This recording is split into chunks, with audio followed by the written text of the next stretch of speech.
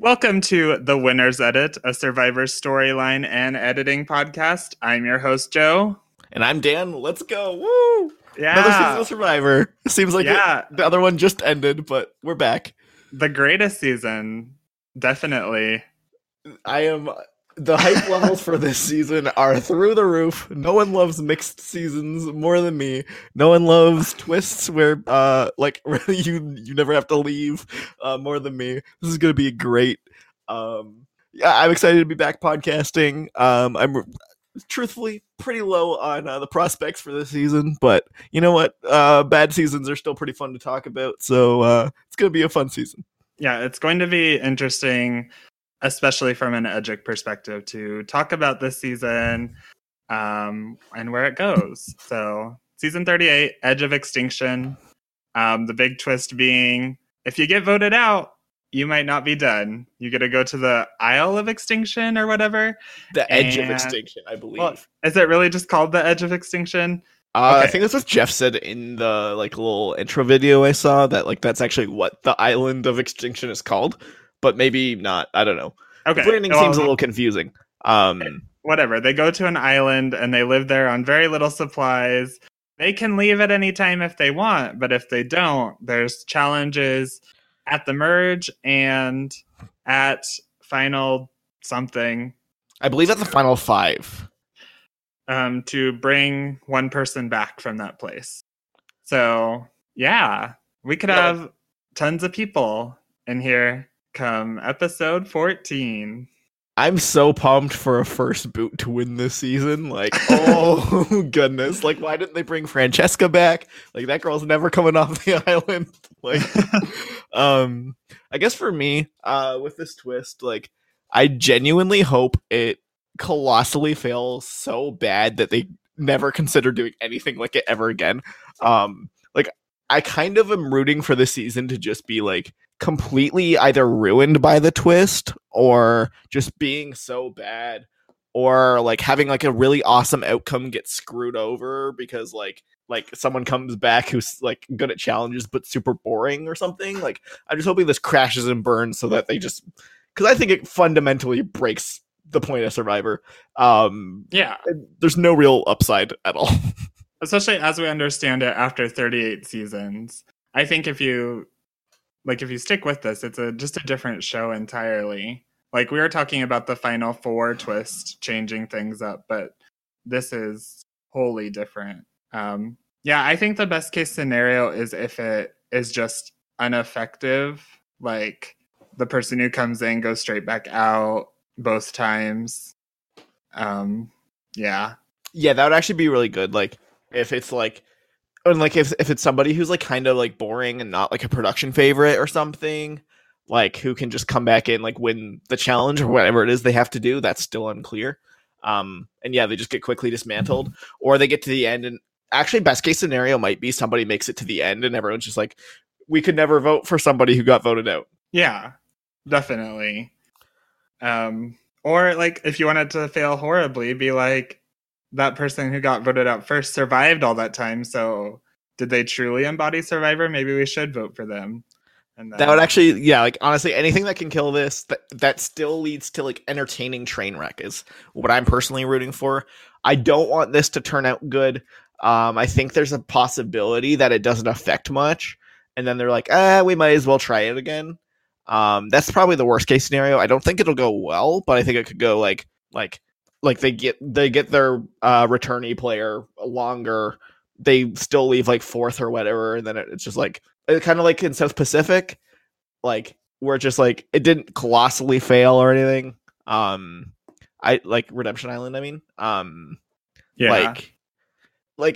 think there's always a chance that it just doesn't super affect anything. And that's what I don't want. I really want this to just go away forever.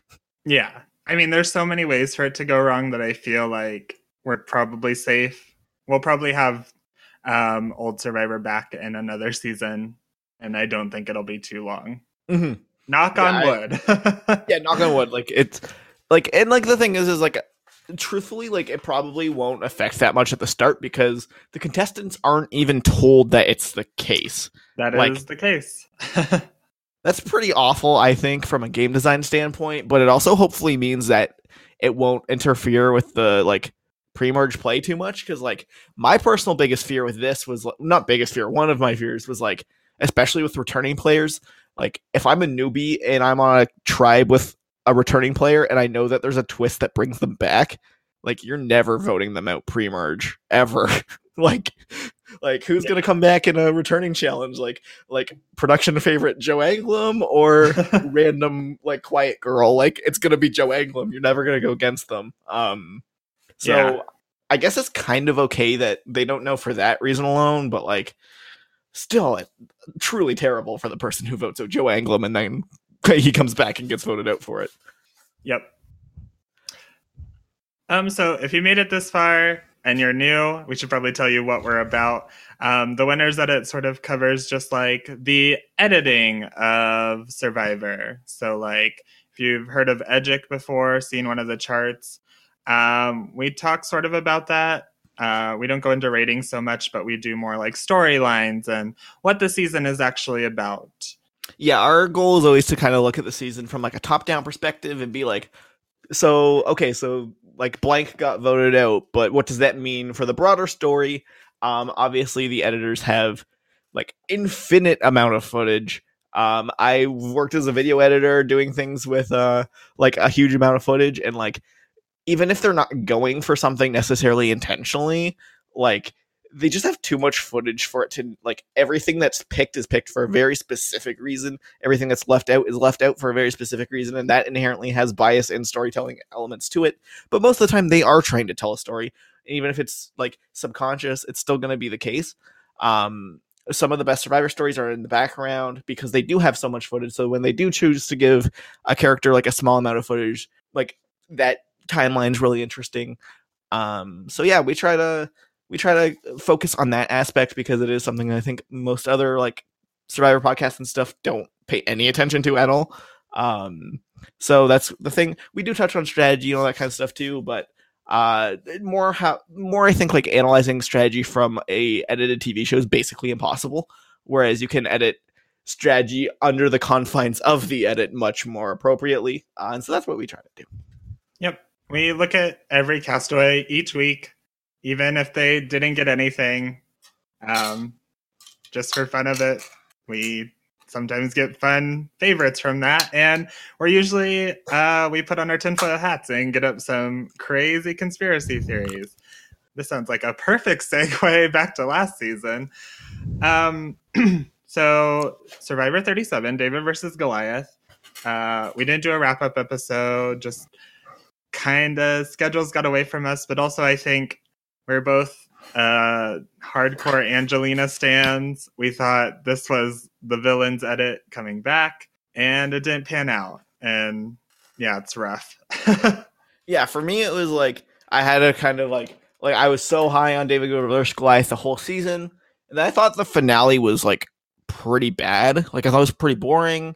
Not much really happened. It felt like really like tonally inconsistent, and with like I thought it was kind of like the whole finale episode was kind of about how Mike had been underrated as a strategist the whole season. And then he just gets to the finale and doesn't win. It was very like, there was no clear story. Like it felt really confused to me, because they had to like reemerge Mike as a threat, but then like all of a sudden Nick's super childish, and it's like, you just showed me this new trait of Nick who's like a crybaby, and now he's winning. Like it just didn't work for me. And so I also wasn't super enthusiastic to talk about it. And honestly, with distance, I'm probably a little lower on David vs. Goliath than I was last time you heard from me. I think it had good moments throughout, but yeah, that ending sort of stopped the momentum. Like, I know when I think on it, sometimes I'm like, okay, who won that season again? Because Nick just doesn't leave a big impression on me. And if you go back and listen to our episodes, like Nick was a big character. So it's weird that he just doesn't register that well already in Survivor history. I think one of the strangest things about Nick is that he was the most visible character on that season. Mm-hmm. I don't think he would be anybody's favorite character. I don't think he would be like, I don't think there's Nick stans. I don't think I don't think like people are gonna look back and be like, "Whoa, Nick was such a good winner." And the more like post, like I never look at any postseason or I never look at any exit interviews or anything during the season. Like I'm very strict on what I look at. Um, and all the exit interviews were like Nick was terrible, and like we had a really hard time voting for him. So it was like I don't know. It kind of I wasn't super enthusiastic to talk about it, but yeah, it's like the way like Survivor super fans can name every winner, like even the under the radar ones like Danny or Vesepia, like they are like notable. It feels like Nick is the first one where it's like, okay, this is just another season of a reality TV show and it had another winner. It doesn't feel special. Yeah, and considering how good that season was, it's kind of sad. Yeah. But you know what? It's a new season. It's a new season. I'm sure we'll get another mediocre winner that will be completely forgettable in like 3 months from now. So it is what it is. So before we go any further, like this is a completely spoiler-free podcast. Neither of us look at anything resembling spoilers. We're very strict about that. But obviously the nature of the podcast involves pattern matching. So like we might compare some previous winners to current contestants. That means that if you haven't seen every season of Survivor and you care about being unspoiled, this probably isn't the podcast for you. On the flip side, if you're a super nerd like us and you have seen every podcast or every season, then this is the podcast for you. And thanks for listening. Yeah. And I think even more so with there being returnees, that's going to be a big thing because we're going to talk about probably 7 or so seasons. No, some of them overlap, but a few previous seasons based on who's returning. So going back to pattern matching, it's an interesting idea because if you look at an Edgic chart, like people are eliminated every round, and even with Redemption Island, that's slowed down a bit, but it's still like a steep like slope of like people getting eliminated. With this new format where people don't have to go home unless they want to, I think that's one of the biggest changes edgically for this season. Oh yeah, this is gonna be a nightmare for our podcast, honestly. Like that alone, kind of like that intrigue alone made me kind of interested in like making sure that I was enthusiastic about the season, because like we're gonna literally have to talk about everybody every single week, which is hilarious. But you know what? Like and that just makes it so difficult because we really don't know who's ever gonna come back. Because ultimately it comes down to a crapshoot. So like there'll be like a mini Edgic journey and like educating who's gonna come back, who's gonna have like these inspiring journeys over there, like and you can probably learn a lot about how they talk about like the edge of extinction, because like if somebody they don't like who's like super boring comes back, we probably won't see a whole lot of it. But if someone who they really love gets voted out and comes back, you know, maybe it's a very uplifting tale on over there on Edge of Extinction. It's so hard to say. And even Redemption Island, yeah, we saw completely different variants in how it was shown. And this could even be ignored sometimes. There's not necessarily anything that they have to show every week. There's no challenge. There's no duels. They just like kind of live there. So like, yeah, we never know. It's like editing wise, like this could completely be like there could be episodes just on Edge of Extinction. There could be episodes that don't even have it. I'm interested either way. Yeah, definitely.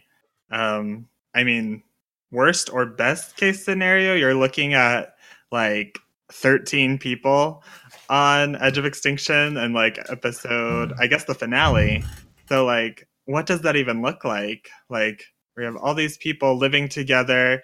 I think we talked about last season sometime when we had heard about the new twist. That other reality show you mentioned where they tried to get people to like leave the island, and how we thought that's what Edge of Extinction was going to turn into. Do you remember what I'm talking about? Yes, that show is Stranded for $1 million, I believe, which is the season which famously had people pooping in people's drinking water and burning down people's shelters in order to get them to leave the island. So I really hope we get to see that wonderful, engaging television on this season. Yeah, so it's interesting just to think about how this is going to work. Are people going to be like that? Or are they just going to try to be surviving out there? And I don't know. We'll have It's to really see. so interesting, like, in terms of like, especially like I think the biggest wrinkle to me is the fact that anybody who stays to the merge is on the jury. Like, I'm really excited for this 19-person jury, like with like like 10 of them not knowing who the finalists are, and like if someone who was on edge of extinction makes it to the end, who like got them fish or whatever, it's like, well, you kept me from dying for 39 days. Maybe like if Jeff Ropes wants a provider winner, this is the season for that, I think. Yes, definitely. Like, So, hey, yeah. thanks, Joe, you got me a fish. Like, here's my jury vote. I don't know who these other two people are. Like, Yeah. But yeah, like it's I guess it's interesting. I think it's mostly interesting in a meta way. Like, I think the actual show will probably not be very good, but I'm gonna look forward to this podcast every week because, like, I don't know, it's different. Yeah, it's going to be a trip for us. Just, yeah, I'm sort of expecting, because episodes already with Redemption Island had to cover that, and it just sort of left less time for the interesting stuff because Redemption Island's just a challenge and them coping with them being eliminated. So, yeah, I think it's just going to leave less time in the long run, and Yeah, I sometimes mean, even that's Ghost not Island, good. right? Like for the first 2 weeks or whatever, it was really fun being like, oh, whoa, cool. Like, there's James. I remember him. And then, like, eventually it was like, oh, great. Like, Sierra Dawn Thomas is on my screen again, getting a highlight video. Like, it just wasn't, like, I don't like when these twists, like, really just ham in a segment every week because Yeah. sometimes it just doesn't work. So I really hope they have the, foresight to cut away from Edge of Extinction as much as possible. Mm-hmm. I guess speaking of Sierra Dawn Thomas, we have some all-star returnees, game changers even, and one of them is dating Sierra Dawn Thomas, I think. She's like the person who has not been on any of the seasons we've covered, but has got the most coverage. Just because I'm a Sierra stan, and she was on Ghost Island, so she was. Yeah. But returnees, that's another thing we haven't covered. So that's an interesting aspect to this, I guess. Yeah, like, I personally don't dislike any of these returnee choices. I think there's been a little bit of backlash against them. I mostly said that there's returnees one on a season like this because, spoiler alert, I really like this cast of newbies, and I'm like, I kind of wish these new returning players weren't here. It kind of feels like they don't need to be. Like, I like couldn't you put returnees on like the One World cast or something instead of this one? Like, I don't, like, it feels like they've really got into a good casting rhythm recently, and I just don't really see what like Aubrey's bringing to it or anything. But you know what? I don't hate the returnees if you're gonna bring people back. They're all characters who I genuinely liked when I was watching, so can't complain too much. A little confused on the Aubrey choice just because she clearly didn't have a good time on Game Changers and like got no content and was like basically invisible the entire season. Like, I that one perplexes me a little bit, but your mileage may vary. Yeah, I think that's an interesting one, but I think we know what Aubrey can do. So I'm glad they're willing to overlook some like a time where Aubrey wasn't important to the season. But still know that she was great in Kaorong and brought her back. So maybe the hardest thing is that these feel sort of like similar archetypes a bit. Like they're all sort of game players, like Joe a little less, but they all feel... It's all people who like quote unquote almost won except Joe. Like, Joe's kind of the odd one out here where like Aubrey, according to half the internet, totally should have won Kaorong. And then Kelly Wentworth totally should have won Cambodia. David Wright totally should have won Millennials vs. Gen X. Like, they're all people who like were barely robbed. I guess Aubrey's a little different because she was a finalist. Maybe I guess that's kind of it, is like we got the people who kind of almost won on the Kama tribe, and then we got the people who came fourth place on the Manu tribe. I guess that's the division. I don't know. Objective versus subjective almost winning. Yeah. Yeah. So I think it's interesting when I was going through and looking at them, it's just like, yeah, a lot of these are the same people. I know kind of what to expect from them. It's like if you brought back Like when Cass was brought back on Second Chances, people are like, oh, how's she going to change from the supervillain to like someone more reasonable? Or like if you brought back Natalie Cole, like what does Natalie Cole look like on a second time? And it's just like, I don't really see reason for these people to change that much. So I don't see how they're edited to change that much.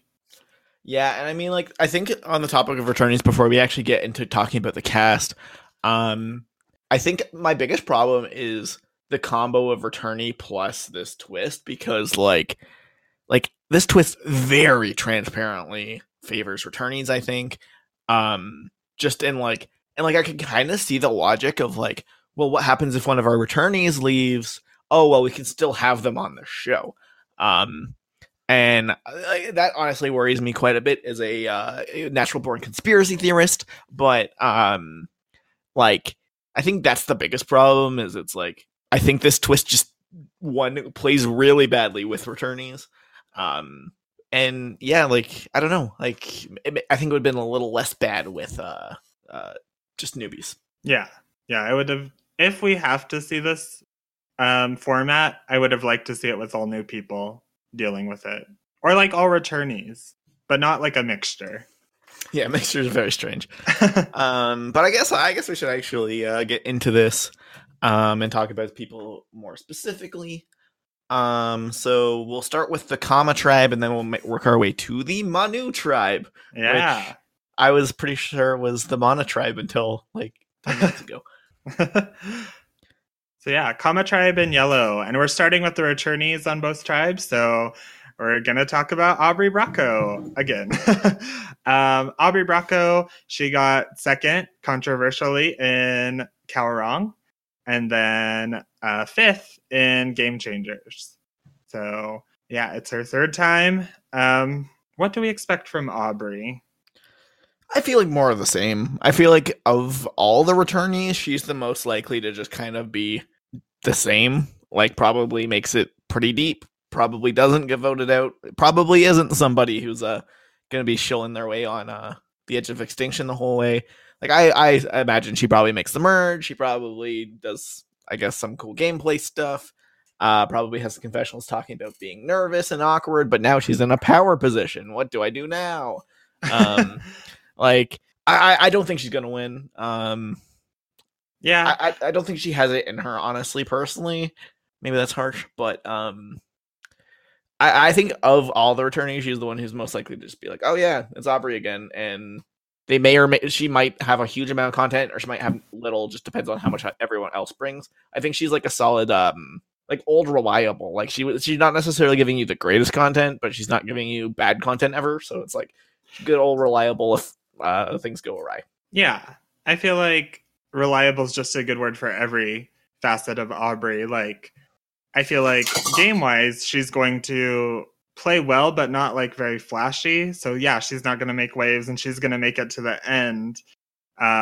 Whether that's as like the UTR version we saw in Game Changers, or like I guess a more active version like in Kawarong. But yeah, it doesn't feel like there's high winner chances for her. It doesn't feel like her season. No. And yeah, she's reliable on content too. Like whatever the editors give her, it's going to be good. I enjoyed what she brought in Game Changers. I wished there was more, but there wasn't. So yeah, that's Aubrey. Yeah, like there's really not much to say. Like we talked about it earlier. I feel like she's mid-merge. I think in this cast, she's actually going to get. My prediction is this is going to be more of a Game Changers Aubrey. I do think this cast is going to be pretty interesting. Specifically, I feel like there's a lot of super fans who can kind of bring the strategy introspection side a little bit, just like Aubrey can, but in a fresh way. So I do think my prediction, Aubrey is the most invisible of all the returnees. Yeah, I could agree with that, which is unfortunate. Like to have her get her like second chance again after Game Changers, which wasn't a stellar look, and then that also going the same way would be tough, but I think she can deal with it. She's a fun character on like Instagram or stuff, so that's fine. Yeah, I don't think she's gonna get like, eaten alive or anything, but it's fine.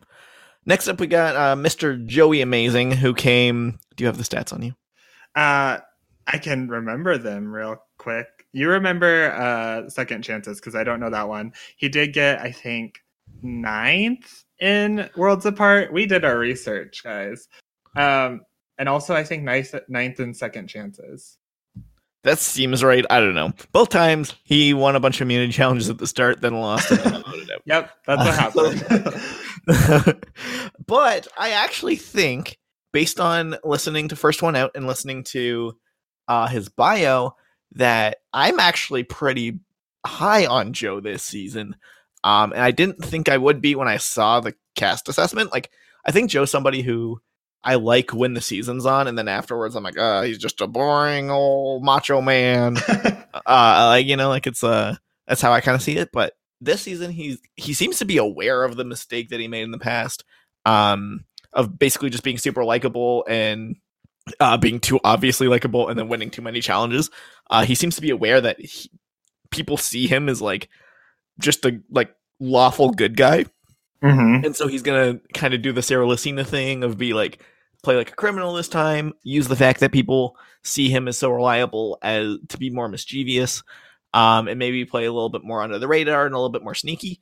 I think Joe, who's a little bit more strategic, is like has the capability to be like a god tier player. So I'm very high on him. How about you? I don't think I am.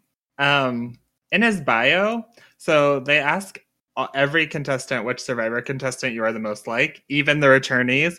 So the other 3 were all like, I'm like myself, obviously. Joe came in and said he's like Kim Spradlin. And he said because he's kind and poised, but a gamer and a player. And like, even if he is like trying to play harder, A, I don't know if it's a good fit for him. And B, is this the season to do it? Of course, he doesn't know. He can't know that the twist is what it is. But it's almost like he doesn't need to play harder necessarily this season. So, yeah, before I looked into stuff, I was super high on Joe. I was like, obviously, this is Joe's season to lose. But now I'm not so sure. I think if it's more that he could find a way to lose it than winning it. Yeah, I mean, I think the elephant in the room is like online. Like, if you ask like the average Redditor what they think of the twist, they're like, "Well, it's just rigged so Joe can win." Like, I feel like of anybody here, Mr. Joe is going to benefit a lot from this twist. But I'm personally basing this more off of, I think that like Joe's never going to get voted out pre-merge. I don't think, like, unless it's like a dirty swap situation, like a swap screw kind of situation. And even then, he I think he's only attended tribal council once pre-merge ever or something like that. Twice, I guess, because Nina and Vince. I think that's it. He went to the Joaquin one too, right? But like, still, he's never like vulnerable. Yeah, like in Second Chances, he wasn't vulnerable to be voted until like the first time, or like the time he got voted out. So. And I mean, in Worlds Apart, he did get swap screwed. Like, he was the only no color on his tribe, I believe. Yeah. And like, he should have got voted out and he didn't. So I mean, like, I think he's a capable player. I think he just is kind of too threatening in quotation marks. But I think honestly, with this game full of like closet super fans who are all seeming big into the meat shields thing, and him being like, I'm going to try a little less hard in challenges, I'm going to be a little bit sneaky. Really think this could just be a real good thing for him. I don't think he's going to win, but I think he's going to do the best of all the returnees personally, at least in placement. I don't know. I guess I could see that. Yeah. Because like David and Kelly don't feel like they're winning it, but I think the thing with Joe is that with these returnees, in a weird way, he's the least threatening. Like, you can kind of condense him to like dumb. Like, people will think he's Aussie. You know what I mean? Like, people will think he's like I think the reputation of Joe is really low. Like, I think in like the Survivor superfan community, I think it's literally like he's just Aussie. Like, he's good at challenges and a moron. But I don't think that's Joe. Like, we saw Joe making the fake idol. That's beautiful. We saw him do a lot of cool strategic stuff in the game. Obviously overshadowed by his impeccable challenge performance. But he has always had like a knack for the game. I think he's always had a really good like killer social game. I think if people meta it too much, they could really underestimate Joe in a weird way. So I'm pretty high on him. Yeah, and let's not forget he's fan favorite game changer Sarah Dawn Thomas's boyfriend. Super into horses now. Follow Sarah on Instagram, and they're cute, but adorable. On to our first newbie on the Kama Tribe, Aurora McCreary. 32 years old, Pensacola, Florida, Orlando, Florida, and she's a divorce lawyer. I don't have high estimations for Aurora. See, at first I was listening to her thing and I'm like, oh, she's not going to do too well. And then the more she talked, the more I could see like a weird niche for her doing pretty well. Like she's super smart, like really, really, really smart. She's a pretty big fan of Survivor. To me, it felt like she had a pretty decent read on like good strategy. And like, I really liked she made the point of like Survivor basically just turns no matter how old you are into like high school. And I thought that was a pretty funny point. I think she has the capability to do well. Like at first she reminded me of Angela, but oh weird. I think she's a lot better. She actually mentioned Angela on the thing, and I think that's why. Huh. But I think she'll actually be a lot better. I could see, like, I don't know. I honestly think that she could have like Trish upside in that, like, very social, like people won't estimate her as much. I don't know. Hard to say 100%, but she seemed charming enough. I think her biggest problem is she knows like she can be a little direct and blunt and like let her words get away from her. So if she controls that, yes, I think she can be great. She has some like stories in her life that if we see those, I'll have a higher estimation of her. She was in foster care. Her claim to fame is that her mom told her she was proud of who she became before she died. So stuff like that comes to the forefront. I think I'll see a better path for Aurora.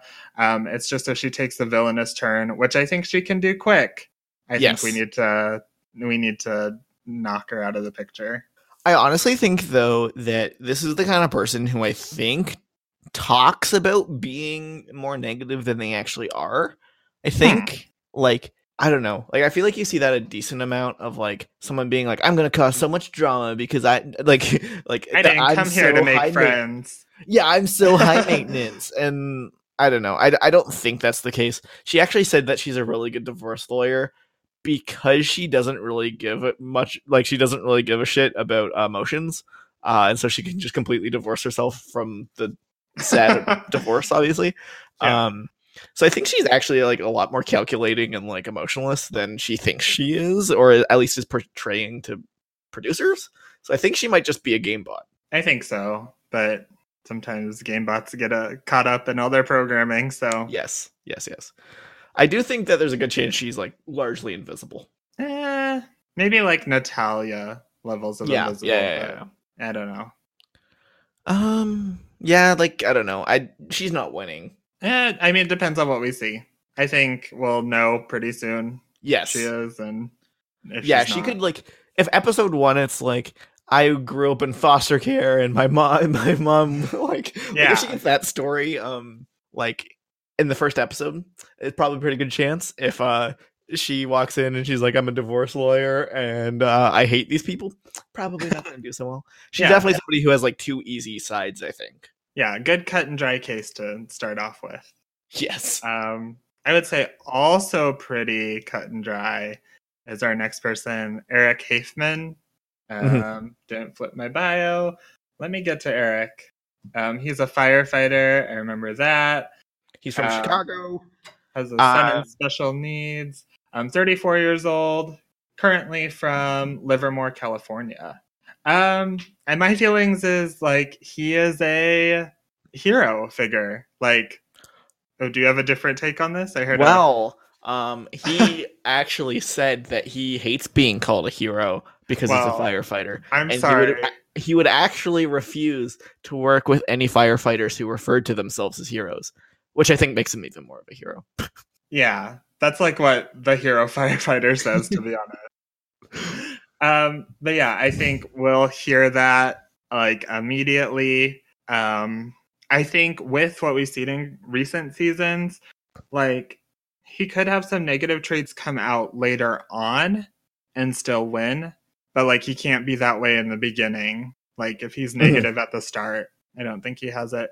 When I was listening to his video on Twitter, he just felt a little like nice and like, I'm just here for the experience, and like didn't really feel that strategic about it. He was a weird one to me because he's seen every season multiple times, I believe. He seems really smart. Like he's a firefighter, but he's not like a firefighter, and like he wasn't he didn't want to be a firefighter. It was like he was like an economics student or something, and then like his girlfriend's dad was a firefighter, so it's kind of like nepotism that he became one. Like I don't know. I really think that he has a good shot personally. Like he just seems like a good old boy who's gonna like, be charming. Doesn't seem like he's gonna be really sneaky at all, which I mean probably pencil him in for like a 9th place. Which that's weird because he said his favorite contestant is Tony Vlachos, and he explains it. He's like, I don't think we're similar people, but he talks about how Tony had an eye on every piece of the game, and that's the thing he's trying to replicate. So, I mean, depends on what we see. I think you can have an eye on every piece and then not do anything with it, and then you're not winning, I guess, but we'll see. And I mean, he did talk about like separating the game from like his personality a lot, so like maybe he's a wonderful human being who's going to be like a total dick and Survivor, like like a total villain kind of thing. Like it's totally possible, but it's impossible. Like he's somebody who like will know his story pretty fast, I think. Yeah. Because he'll get like inspiring content early on. Yep. This is like looking at the tribes now. It's interesting that he is with Joe because Joe's like the golden boy that has happened, and Eric feels like a hero that now needs to share that spotlight. So it'll be interesting to see the balance between those two. I agree. Like, I think that's definitely something to watch. He's somebody who could win, I think, but yeah, hard to say. On to Gavin Whitson. Lives in Irwin, Tennessee, 23 years old, a YMCA program director. Casting really liked Donathan. Yeah, he's like the new, like, there's this like resurgence of the Southern boy archetype, but like kind of like an counterculture, like Southern boy. Like Donathan was a little weird, like Nick was out there, and now Gavin's. Yeah, it's not like we're getting the JTs. We're getting like all three of them, I think, like Nick, Donathan, and now Gavin have been like, I sound like JT, but I'm actually Steven. Yes.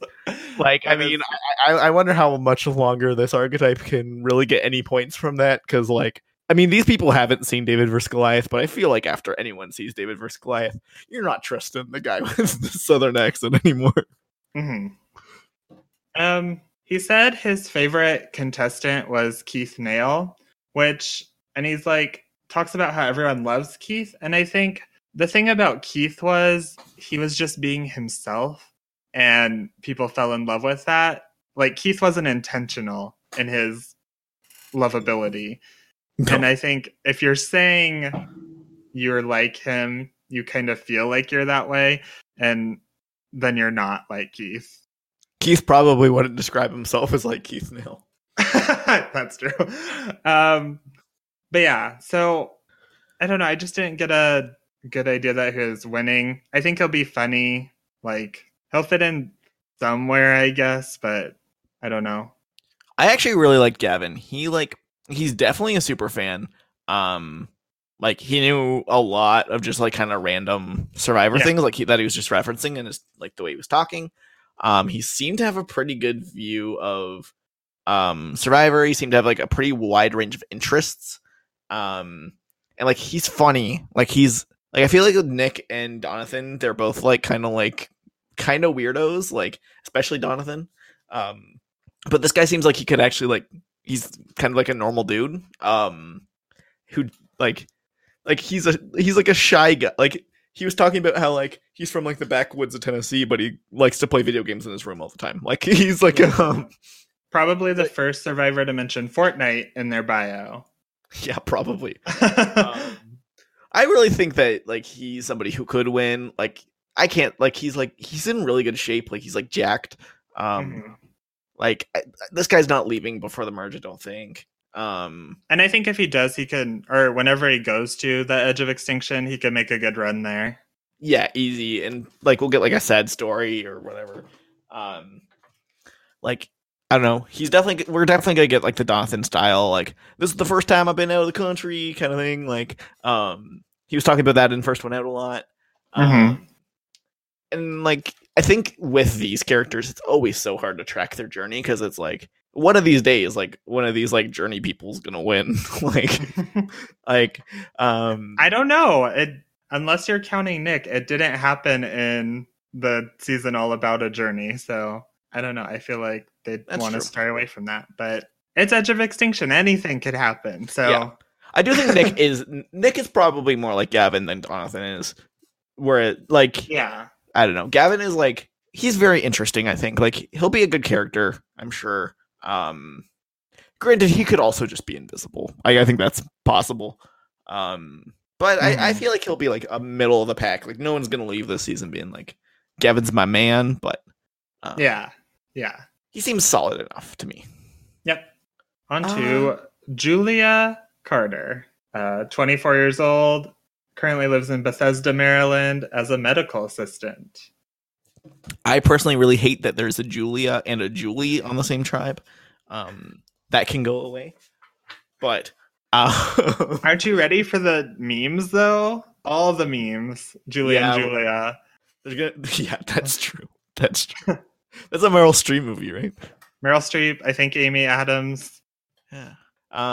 So Julia is who we're doing. Yes. Okay.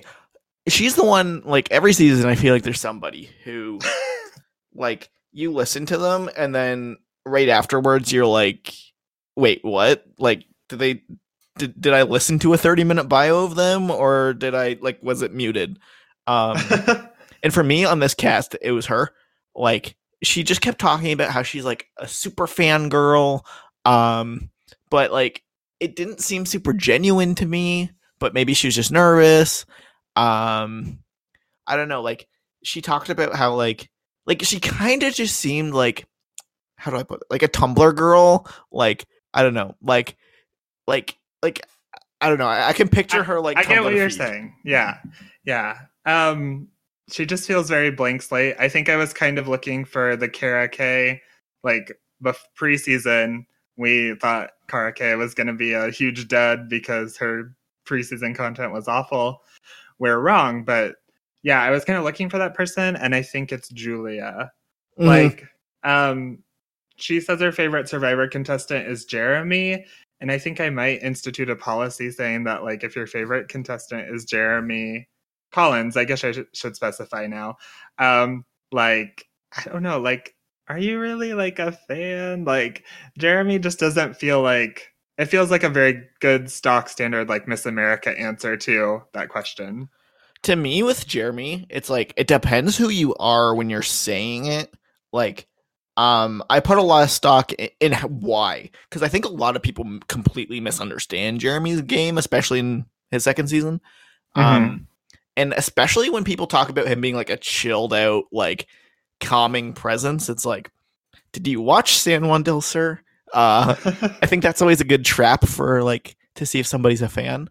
Is like Jeremy was a crazy overplayer in San Juan del Sur, and then like consciously surrounded himself with like big loud crazy people in Cambodia so he would look less crazy. He wasn't not crazy. And I feel like there's a narrative of that he was just like good old Jeremy who didn't really do anything and was like a calm guy. Like, that's not the case.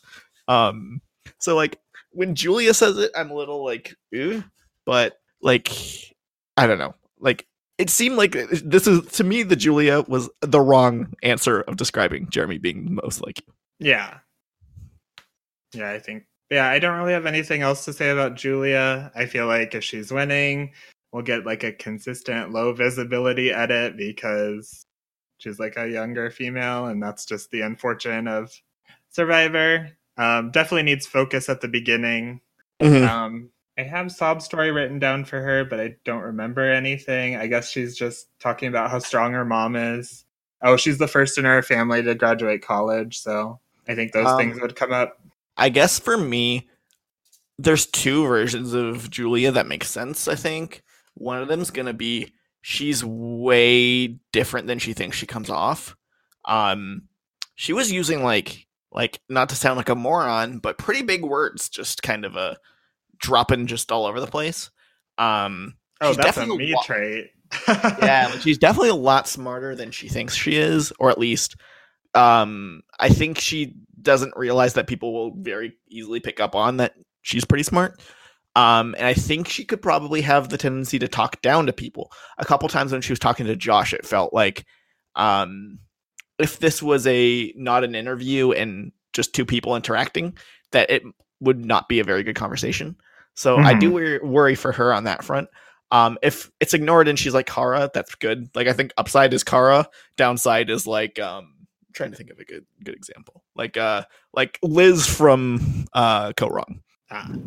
Yeah, I think looking at who we still have left to cover and thinking about who we have, like, not a bad first boot choice. Like, I could just hear Gonzalezing and like not fitting in, and that's I actually wrote down that's who it reminds me of.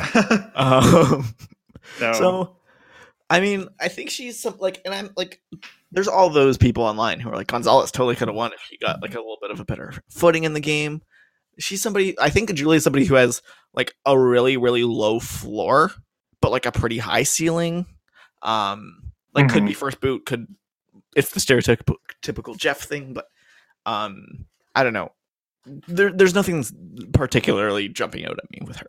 The thing in her Twitter video is like Jeff is interjecting in all of these for some reason. Like, that didn't happen last season. Don't know what Jeff's doing. But he talks about how Julia apparently said to him, "I don't know why I'm here." So that's just a good thing to leave Julia on. Like, that's an interesting, like, you're here to A, either have an experience or like B, win the $1 million. And so I don't know. Yeah, strange. It's not girl. Hot. So next up, our Julie and Julie partner. We got Julie Rosenberg, representing, I forget where she's from. New York City. She's a toy maker. Yeah, she has doesn't she have an Etsy shop or something? I don't know. I assume so. 46 years old. So I think if she's winning, I get like Denise Stapley vibes. Mm-hmm. And that was what I thought when I read her bio. And so all I'd seen was her picture. And then I watched her video and I was like, I'm not so sure on this anymore. So no, like the thing is like she's pretty fun. Like, she seems like just a mom. Like yeah, really mom like. And she said she applied it in the first season, and she made it pretty far, and then she didn't apply until a couple years ago. She is like a big fan. Like, she's rewatched all the seasons a bunch of times. She recognized Josh Wigler, which is always a good sign, I think. Like, I don't know. Like, obviously, like, if they're like, oh, we got to boot an older person, could be in danger. But I feel like a lot of these people specifically mentioned that they aren't going to care about challenge strength this time. So I could see her doing well. Like, I don't know. I think she can't get like pigeonholed into whatever role, like whether that's a mom or like someone super under the radar or just like one place. Like, definitely not under the radar, just like consistent. And like how Denise was always sort of thinking about the game, like I think we need to see that from Julie as well. Yeah. I think if Julie wins, it'll be an obvious winner. Because I think she is somebody who would be has a high chance of being ignored. Yeah. I think almost of everybody, she's in my bottom 5 of like most likely to get a lot of content. Like I could see her being Chelsea'd and being like after the season, like just like basically getting nothing, and then after the season it being like, oh, she was actually a pretty big player who was pretty good, but yeah. If I may refer to 2 foreign seasons I didn't finish, so references might be a little questionable here, but I either see like Survivor South Africa Annalise, I thought that too. or I see a Survivor New Zealand Tara. Okay, yeah, no, that's true. So in both of these cases, if you haven't watched them, it's basically like slightly older, not super strategically capable, following a stronger strategic force who at the end, in one of the cases, proves to be a really good strategic player, and in the other case proves to still just be a follower. I think, yeah, either of those is probably a good comparison. Or even like Jackie in Australian Survivor too. Yeah. Like she seems like she's somebody who could do well. I really don't think she's gonna win though. Like if she is, it's gonna be like, it's honestly gonna be like Denise, where she gets like a crazy first episode, like where it's just like, look how great Denise is. She is Zayn and devoting himself out. Especially looking at the rest of this cast, like if they find this tribe, if they find a place for Julie amongst all that, like she's probably doing really good. I definitely agree with you. There's like, yeah, like I think the 2 other ones that we have left, like, are I think gonna take up a lot of TV time. Do you have anything else about Julie? No, like I'm sure she'll be like an under the radar favorite of mine. Yeah, you're gonna love her. I will have a conspiracy theory being like, this is Julie's winner edit. Yeah, she's not gonna be first boot, I don't think. Yeah, I don't think so. I feel like she'll latch onto someone and be the loyal majority alliance member. Yeah. Yeah. I do think the one problem is like there isn't anyone super like her on this tribe. Like I would think if she was with Mr. War Dog that they would work together. But like, I don't know. And I guess another thing that's super weird is this is another super fan who's gonna hide it. So far on this tribe we have Eric, who's a super fan who's gonna hide it and pretend to be the dumb firefighter. We have Gavin, who's a super fan who's gonna pretend he's not and instead be a dumb Southern boy. We got Julia, who is gonna say that she's a fan. We got Julie, who's gonna hide it and say that she's just a mom. Noticing a pattern of a lot of these super fans just completely hiding it. Well, it's good that like casting seems to be trending towards super fans, but like if they continue to do that, like we need to realize that like everyone is a super fan and you can't play dumb. Like, yeah, like eventually that trick's just not gonna, like, you're not gonna be giving these people the benefit of the doubt. Like instead you'd have to be like, oh, why did they pick this surfer? Not like, yeah. Okay, so next up we got the Ron Clark story. The Ron Clark. Oh gosh, I have questions just all over the place. This guy's fucking weird. Yeah. like I think he was one of the ones I saw the picture like right after the release they cast, and I was like, ooh, I can get behind this. Like an older guy, looks fun. I read his bio and I was like, weird. I want to know more about the bamboo stick speller. He refers to himself as a mean girl. And then I was like, Ron Clark Academy? What? So Ron Clark is like the famous person on this season. I mean, you've got your returnees, but Ron Clark is like the famous one. He was on I knew Oprah. him. Oh, you knew of him? Yeah, I did. I've probably heard his name because I feel like he was referenced in Waiting for Superman. Yes, he was. Okay, that's where I heard it. But he was on Oprah talking about how he was teaching, I think, in Harlem and like just improving graduation rates, like testing scores. And then he founded the Ron Clark Academy in Atlanta using those same strategies to teach teachers then. So I was like, okay, so a cool person, famous guy. And then I watched his video and he was weird. He's just bizarre, like not someone I expected to be famous, I guess, or not how I expected him to be. Yeah, I really like, I don't know, like I had heard of him, like one of my high school teachers was like worshipped at the shrine of Ron Clark, pedagogy. Like, this guy is actually like a big deal in the teaching world.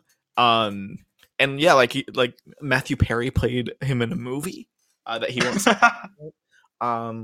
I feel like this is like the case of like a really, really nice guy who got like a little bit of fame and it completely went to his head.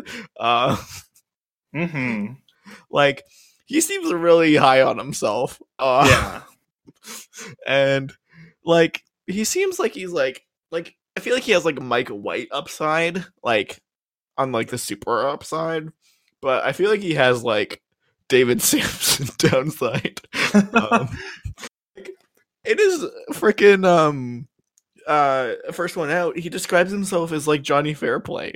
Like, that's who he wants to play. Like, in his bio, he says he'll most be like Spencer Bledsoe. Yeah. So I guess one upside is he apparently is just like modeled every Survivor puzzle ever done. Like, he just has spent like, because apparently they just told him he was cast, like he didn't go through the process. So cool. He is a fan though. Like, he was a recruit, but he like he just got recruited. He happens to be a fan. Yeah. So he like had this giant time to just like print out all these puzzles and like just do them. So he can do a lot of them like ridiculously fast. So if they repeat any puzzles, this guy's just gonna win the challenges probably. But like, he's weird. Like, he talks weird. Like, yeah. I feel like people are gonna find him really annoying. Jeff says that actually.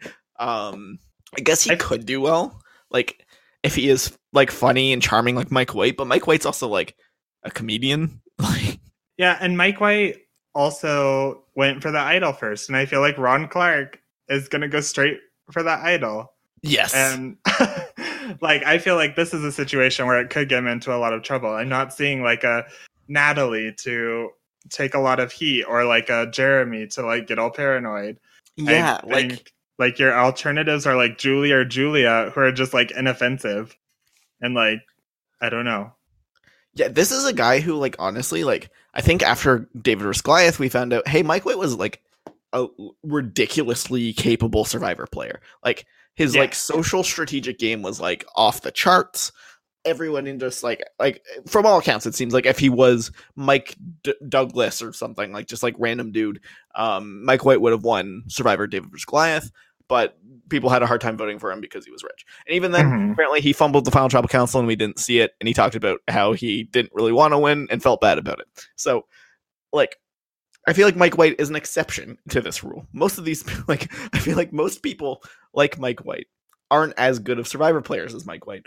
Whereas I feel like Ron Clark has Mike White's downsides, but not his upsides. Yeah.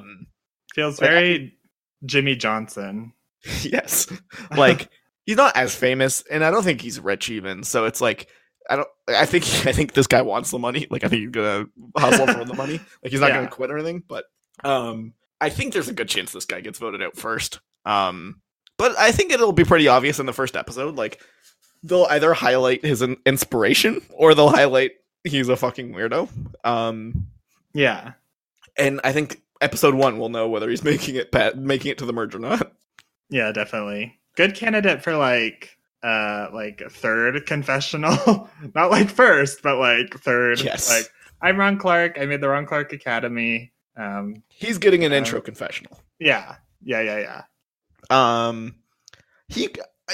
We've been pretty low on him. That said, he could do well. He clearly knows Survivor very well. Like, everyone else is referencing, like, I'm like Jeremy, and he's like, I'm like Johnny Fairplay and Rob Sesternino. That's always a good sign. So I'm optimistic there. He does seem to genuinely understand Survivor. It's more like, will his own personality get in the way? Yeah, for sure. He's another one who's hiding his super fandom. So weird. Because he's famous, so he's just going to be like, I'm famous. I was a recruit. What a weird, like, world we live in, where it's like, no, I'm not a super fan, I'm just famous. Like, that's the reason, like, you shouldn't be worried about me. But yeah, like, he's like, yeah, and he's like older. Like, he really could just be the first move. So next up we got Victoria Baymond. Bamondi, because she's like, well, she's half Puerto Rican, half Italian, so it could be like Bamonde or like Bamondi. I don't know. It's not gonna Yeah. matter unless she like wins, which, oh yeah, that's gonna happen. 23, waitress in Bronx, New York. Also another journey of a bio. Her personal claim to fame is that she was the valedictorian of her college, and she brings it up in conversation as much as possible. Her inspiration in life is her sick guinea pig scamp. Yeah, just and the line I quoted to Dan when I was looking at all these bios was when she answered the question, which Survivor contestant are you most like? She said, and I quote, I relate to Malcolm Freeberg. If you read his wiki fandom page, he's described as likable, strategic, and excels at challenges. And I'd like to think I am the same way. So She's so funny. Like this is easily my favorite person on the cast. No questions. She matched with Cochran on Tinder, and that's how she got on Survivor. She matched with him on Tinder and was like, "Oh my god, Cochran! Like, can you get me in cats?" He didn't, but he gave her tips or whatever. Apparently, I really think that this girl could do really well. She's like, I think this is the weird girl who could win. Granted, I generally like the weird girls, but like she's really like her comedy is like really good. Like she's really, really, really, really funny. And in her interview, like she's like, well, I'm not very good at challenges or anything else, but I guess the tribe could laugh at me. Like she's got good comedic timing, which is like hard to do for one. So she's gonna get all kinds of confessionals, I'm sure. I'm sure like she's not gonna get voted out first, which on this tribe because there's like Ron Clark there. Which I think would be her danger zone. Like I think in Survivor people have different like danger zone kind of thing, like where they can get voted out. Hers is gonna be like right at the start. And I think she has enough buffer room on this tribe. So I think she's making it deep. She's a huge super fan. She has like this like exploration pirate fascination that's always pretty good. And she seemed to have a really good knowledge of strategy. And I think like that, like no one's gonna like of all these super fans hiding it. I think she's gonna be the one who's gonna be able to get away with it the most because like even the talk online seems to be like, look at this moron. Like I think she'll actually be able to hide it, and I think she's gonna be more capable than people realize. Her problem is gonna be like, can she win a jury vote? I don't think so. Yeah, I think her like everything else should be top tier, I think. I'm definitely high on her as a character. I just don't have as high of estimations of her winning. In the Twitter video, Jeff is like, she's on Planet Victoria. Like, she's just out on her own. And, like, I get that. Like, she just doesn't... It's funny sometimes, but it's in a way that I don't see her connecting well with people, I guess. I could definitely see Flame Out Victoria where everyone's like, oh my god, get me away from this person. But I think you get bored out there, and I think if somebody's actually funny, it does you a lot of good. But before you get bored, do you get annoyed and then you get rid of your like potential? You don't realize you're going to need her later, and see that's why I think it's good that she's on it. Like she in like random season, strong first boot contender, and this season I think she might be okay. But she had me just rolling, like real funny. And I honestly think she could be a lot like Cochran and like Caramoan, where he's like super funny, self-deprecating. People don't see much from him, but he's actually kind of playing a lot better than people realize. And then like before long, he's got like all the power.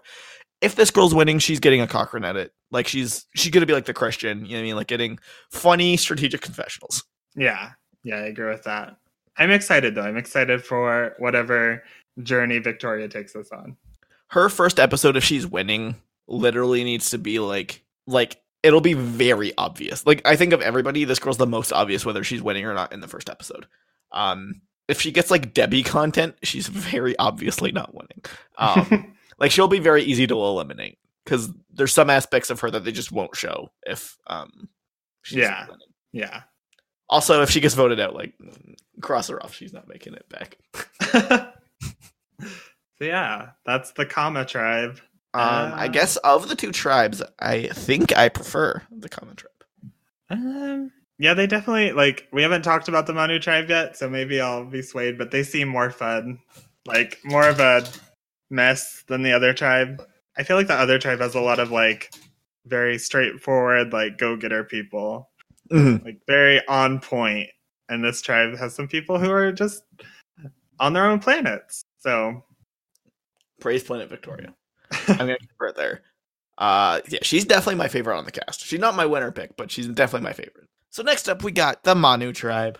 So this is the tribe that is starting with our returnee, one of my favorite survivors of all time, who I think is going to do terribly on this season, Mr. David Wright. Let's go. not one of my favorites. Not my favorite.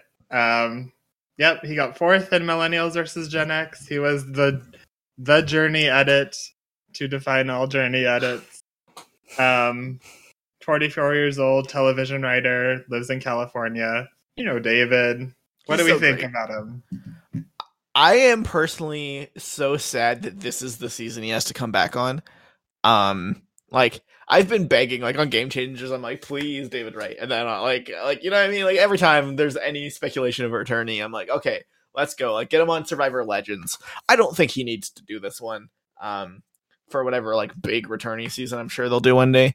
Because he's like an icon. He's great. Like, he's one of the best one-timers of all time, I think. And now I'm sure that he's just going to kind of be, like, he's a terrible person to bring back on a mixed season, I think. Because he's, like, not good at challenges, but he'll still be threatening. Like, it's just, like, a terrible cross-section there. David is creative gameplay, like, personified, I think. Like, he's very, very, like, very creative, very, aggressive. Like, he's, like, he's really unlike a lot, like, he's, like, a super fan who, like, actually walks the walk about being, like, yeah, I'm not afraid to do things if I have to. Like, I'm not going to sit back. A great example is the complete cluster heck that was the Lucy vote, where, like, literally, like, so many people were flipping on it. Like he gets Jessica to vote, like, or he gets Ken to vote one way, and then he gets all these people to vote another way. Then he plays an idol and Jessica, and, like, just, like, immaculate play, in my opinion. One of the merge plays of all time. And like, he had an idol, and he could have done the boring thing. But he didn't. And he was willing to be like, I'm gonna make a big move here because I think it's better. And a bunch of people were like, wait, why, Dave, why are you even doing anything pre-merge? And it paid off really well. And I really think that he's somebody who's not just gonna, because I think that's the problem with superfans sometimes, is they laurel it up. You know what I mean? They get on there and they're like, I'm gonna sit back, do nothing, because that's optimal play. You can't get noticed. And David's somebody who's like, fuck that. Like, I'm gonna do my own thing and still do well, and actually do a lot better than you and be more respected. He's one of my all-time faves, and I just really think a mixed season is terrible for him. Yeah, I don't feel like this is his season to win. He's one of the ones, he didn't have a Twitter video, so I went ahead and listened to the first one out, and he seems just more concerned with being like making big moves than winning. And I get that, like, the laurel, like, downside of it all is, like, if you don't make big moves, but you also have to be, like, conscious of what you're doing. But he's out here talking about how he's going to make fake idols, or, like, that fake advantage, which sounds really cool, but, like, is it going to backfire, or what? And, like, what does it really do other than embarrass somebody? Like, yeah. I guess I shouldn't say that after Dominic actually saved himself with a fake idol, but that's the first time it's ever actually done anything. And that was, like, a god tier play, I think, that lost him the game. Like, most of the time, these fake things that everyone gets so obsessed about, like okay, you made Jay look like a dick, but, like, other than that, like, yeah, it's like a whole lot. It's like the quintessential, like, big move, like, yeah. But it doesn't actually accomplish a lot for your game. And yeah, I just don't think he has a good shot here to win. Like, it just doesn't feel like he vibes well, I guess, especially with this cast. I don't know. And, like, he's honestly too, like when you think of David, you think of, like I guess the one thing is he was super loyal. Like, super loyal. So that should be pretty good. Like, he's, like, an alpha player who's, like, loyal. But, like, I don't know, like sure he grew a lot over Millennials vs. Gen X, but he's still like a tiny, awkward dude. And like he doesn't have that growth to do. Yeah, no one can be like, oh, poor harmless David, because like we've seen people go to rocks for him. Like, yeah, which is like, weird because like Aubrey had that same moment where she was super vulnerable at first, and then she like grew out of it, and then she's had another season to come back, but she didn't do anything, and now it's just like it's hard to do stuff with a growth edit character. I think like they really have to be ready to come back and like win their next season, and I just don't think this is the environment for it. Yeah, I think it's just odd. Like, I don't know. Like, I'm sure they were just that excited to have him back that like, I'll get him on the first chance we get, but it's just a strange choice. Yeah, he's not gonna. I don't think he's gonna do well. Like, he has the capability to. Like, he's a really great player. I think. I'm really worried this is gonna make people be like, he wasn't even that great. But I think he played one of the best games ever in Meadows for Gen X. Like, honestly, like maybe the best game to never win. I don't know about that, but sure. So I don't know. Do you have anything else to say? I mean, like, I think with these returning players, like, obviously he's gonna get a ton of content. Yeah. It just, I'm kind of interested. Like, I can kind of picture everyone else's content. I can't really picture David's. Like, it's not gonna be like I'm so awkward again. I don't think. Yeah, like I know the story was there in Millennials versus Gen X, but it's hard to put like pieces to it. Even like, yeah, it's like where does he go from here? Where does he go as like someone who starts at the top? Like, I think that could be captivating. And like, obviously, he's a writer. That's what makes a lot of his confessionals so good. Is he's very poetic.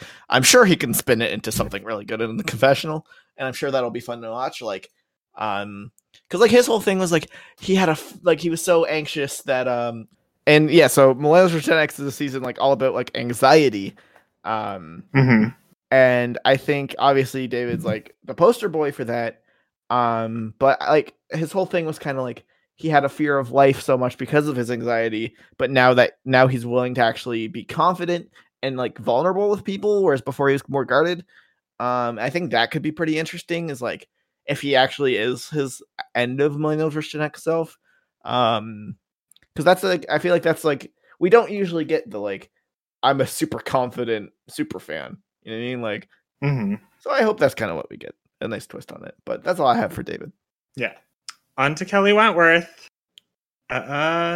She's 31 now. She was on San Juan del Sur. I don't know what she got. She went out pre-merge.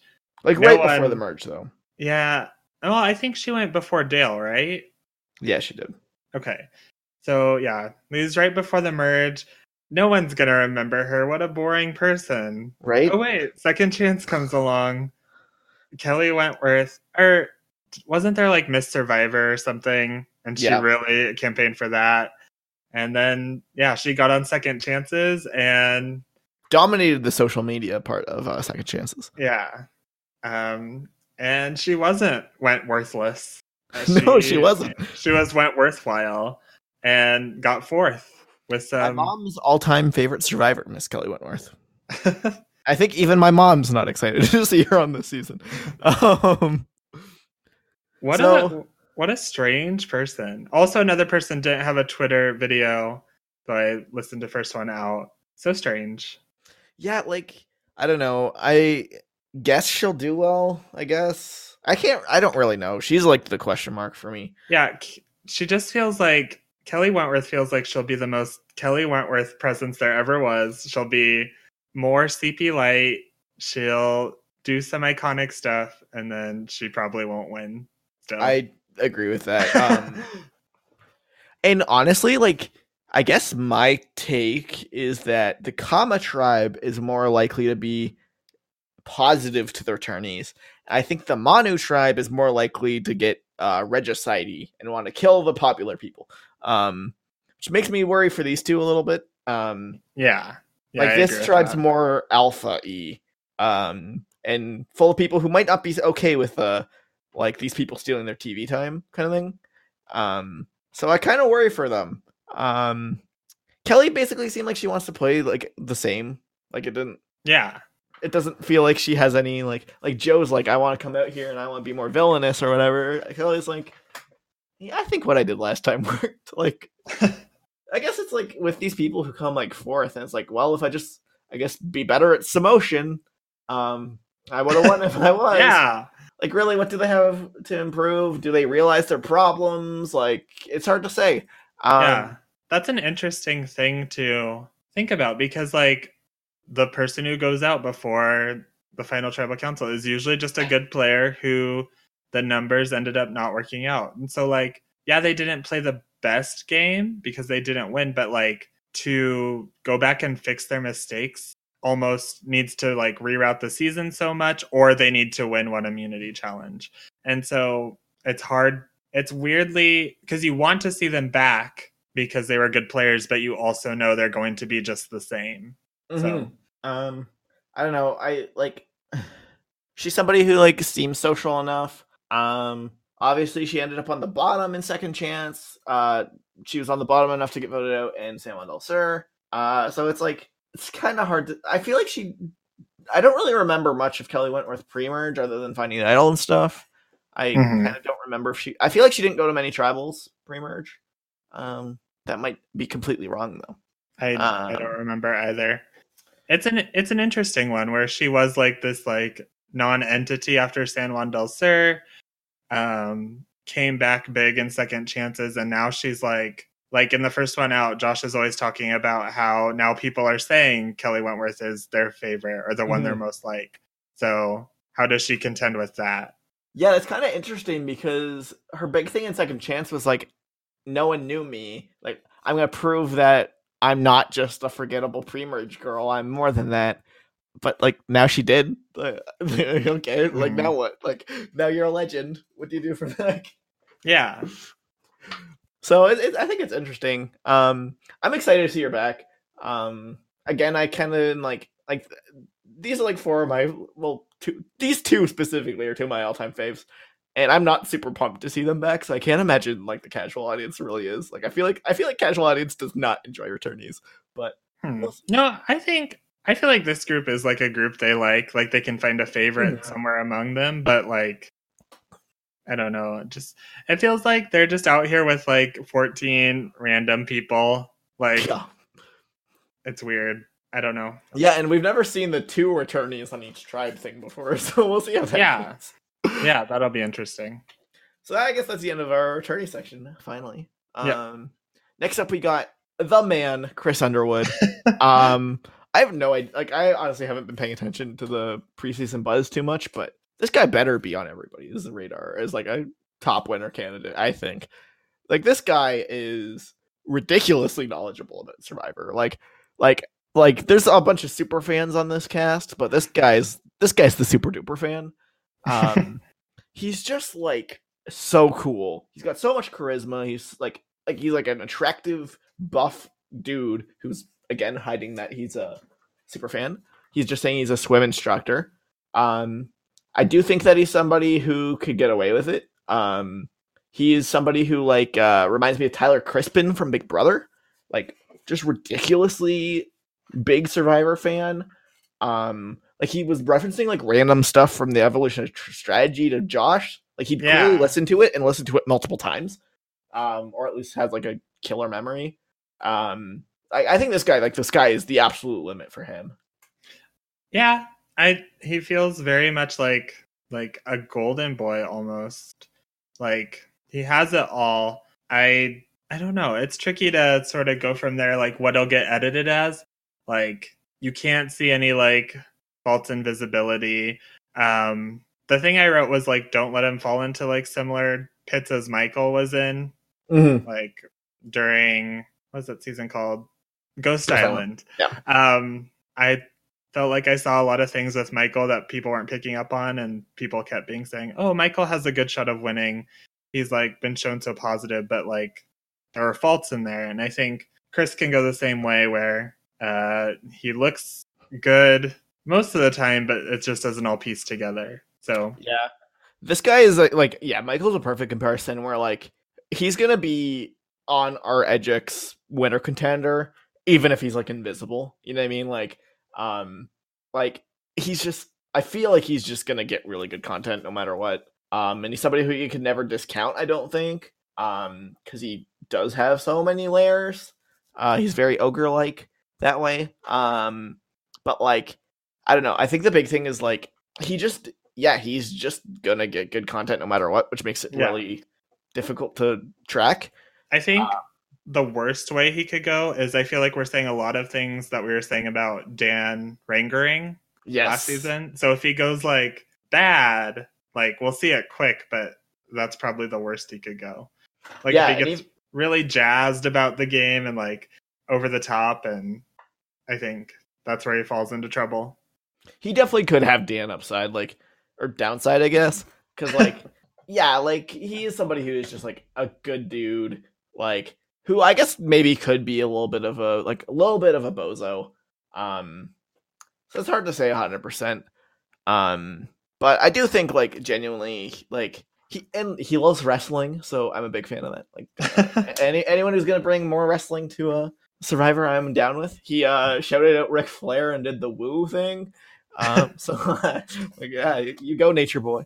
Yeah, and like this is another guy who like will kill it if he ever gets to the edge of extinction.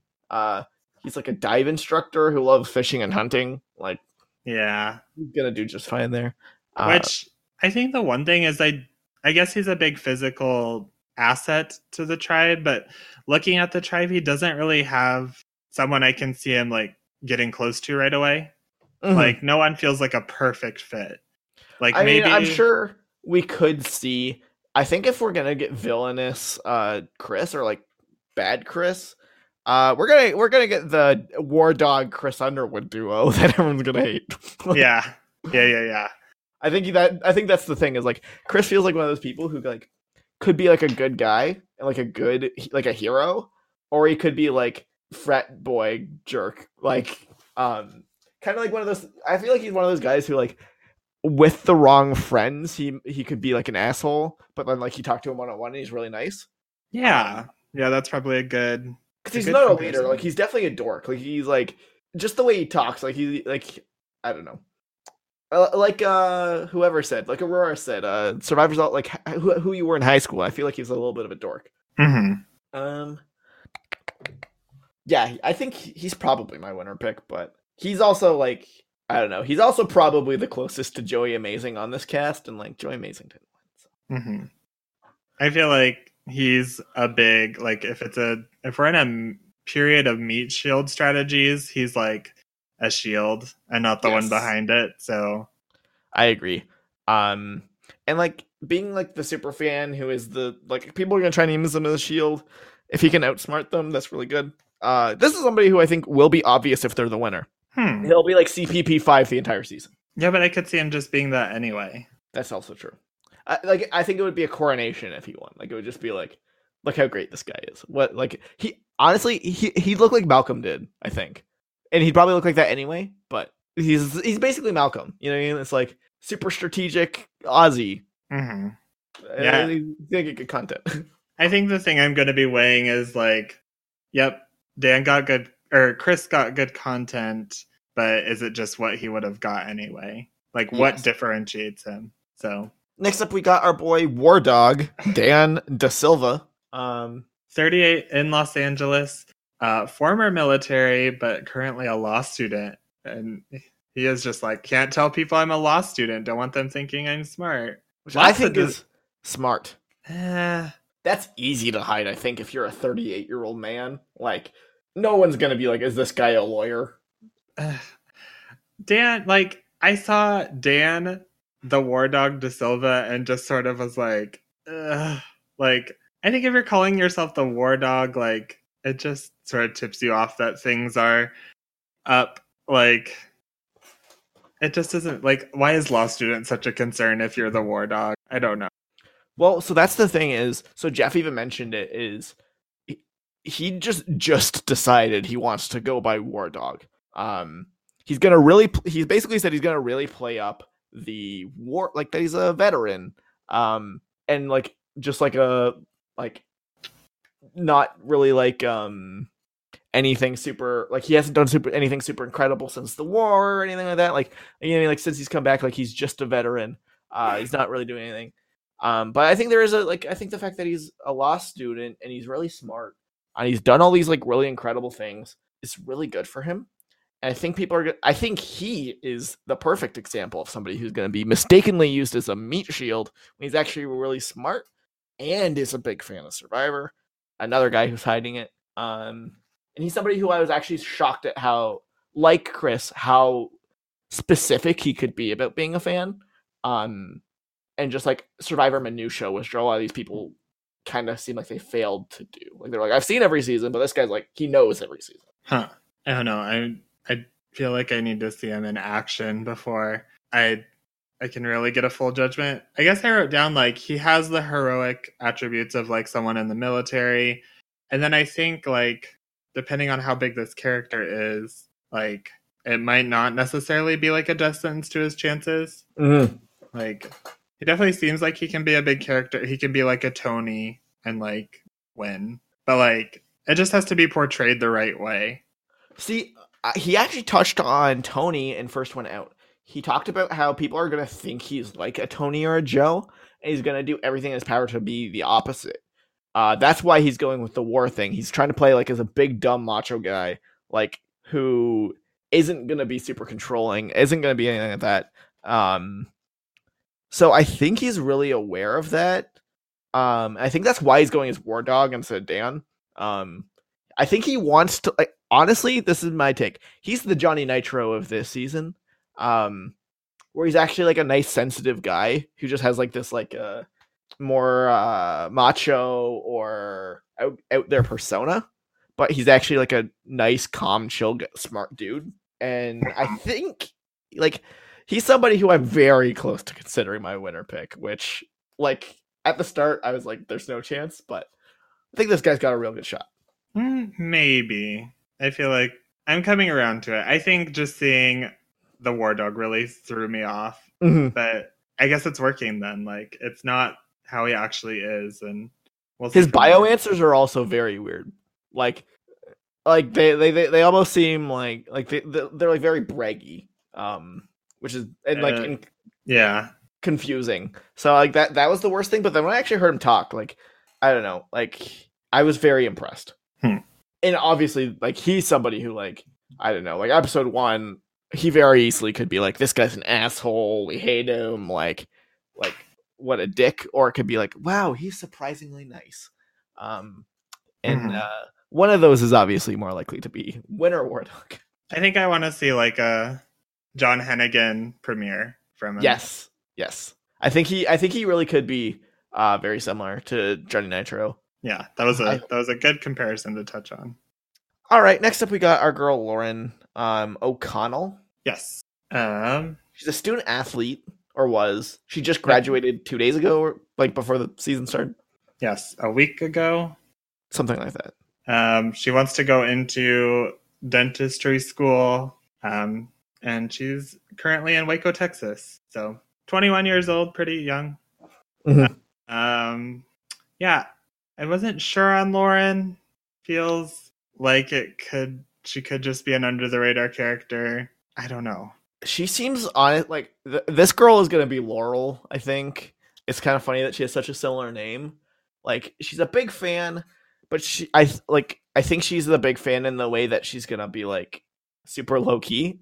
Like she's gonna be the other one who like, and then like we'll like I'm sure we're gonna think she's winning. Like she's super athletic, obviously. Like she's very clearly smart. She seems to have an okay knowledge of Survivor strategy. She's seen all the seasons at least. But again, I wouldn't say she's a super fan. She's like a fan. I think she could do well. Like she'll probably play optimally. And I guess she could win. But I do think that she'll largely be ignored. Yeah. I think we're not likely to see a lot from her episode 1, especially if she's not winning. Like, just seems like she's kind of normal. Like, I don't know. I like her. She'll be a favorite, but not much to go on now. To me, she seems like somebody who, like, I don't know. I'm sure everybody listening to this knows somebody like this who like you're like, hey, how's it going? And they're like, wow, pre-med is so tough. Like I just have so much work to do, but like, I love it. Like I don't know. Like I think she's a very specific type of overachiever kind of person. That probably doesn't realize that people don't super love those conversations. Yeah. I think she could turn people off more than she thinks she could. I don't think she's gonna go anywhere early on, but then again, no one on this tribe feels super early boot. Actually, never mind. That's fake news. There's somebody who's leaving first, but we've just yet to talk about them. I think I don't know. She could do very well, but I really think that she'll probably be a lot like Laurel. Yeah, I don't see her making huge moves. In her reason for being on Survivor, she's definitely like, she has two reasons. She starts with like, oh yeah, I just want to like prove myself and like be like, I just want to have this experience. And then like another paragraph and she's like, I'm going to dentist school tomorrow or not tomorrow, next year. And that's expensive and I need the money for it. So like, yeah, I don't know. I'm really not super high on her. Like she seems like she could do well, but I think she's somebody who's going to be like everyone's pre-season winner pick. I actually haven't looked to see if this is a lot of people are high on her, but I feel like a lot of people are going to be super high on her, and just like everyone is high on Laurel. But I think people don't realize that people usually don't like these academic like people don't like people who are too perfect, I think she's in that mold, like too many things right, and people are like, you're not my favorite. It's like there's too many things outwardly right, and then you're like, okay, so where's the wrong? Like, yes. What are you hiding? Like, I think she might be a lot more boring than she thinks she is. Yeah, that's basically where I am at. I see three possibilities: like super under the radar character, like I thought I had three, but I can only think of two now. Like the middle one is like little bits of content that are like enough to like trick us and be like, what about Lauren? Or that's what I'm thinking we're getting. Or like a Kara edit where it's like present and it tricks a lot of people because, oh my gosh, a young girl with a good edit. Yeah. In this economy, no way. Granted, I do think to be fair to Lauren, I do think there is a chance that this girl's like amazing and is like I think she's one of the very few who has at least the upside to be like a Survivor legend if that boring part isn't true. Like I think she could be like the next Kelly Wentworth kind of thing if she's really amazing. I just don't think she is. I think that's what a lot of people are thinking she's going to be, and I think she's going to be a lot more boring than that. Yeah. That's probably good for Lauren. Yeah. We skipped poor Keith Sowell. In my list I had it in my notes. Apparently L comes before K, so yeah, Keith Sowell, the youngest person on the cast, he's the 19-year-old and he's gonna own it. Like he is a pre-med student from Durham, North Carolina. This guy's terrible. Like this is the one who I'm like how did this guy get cast? I don't know if like it's like maybe something's wrong with me or something, but like he just like is so boring. Like they might be trying, like, to me this guy reads like the Cody Nixon or the JP Hilsabeck thing where like they're clearly trying to get somebody who's just like so boring. Maybe they're entertaining. It worked for Cody, didn't work for JP. I don't know. No, I get like Davey vibes.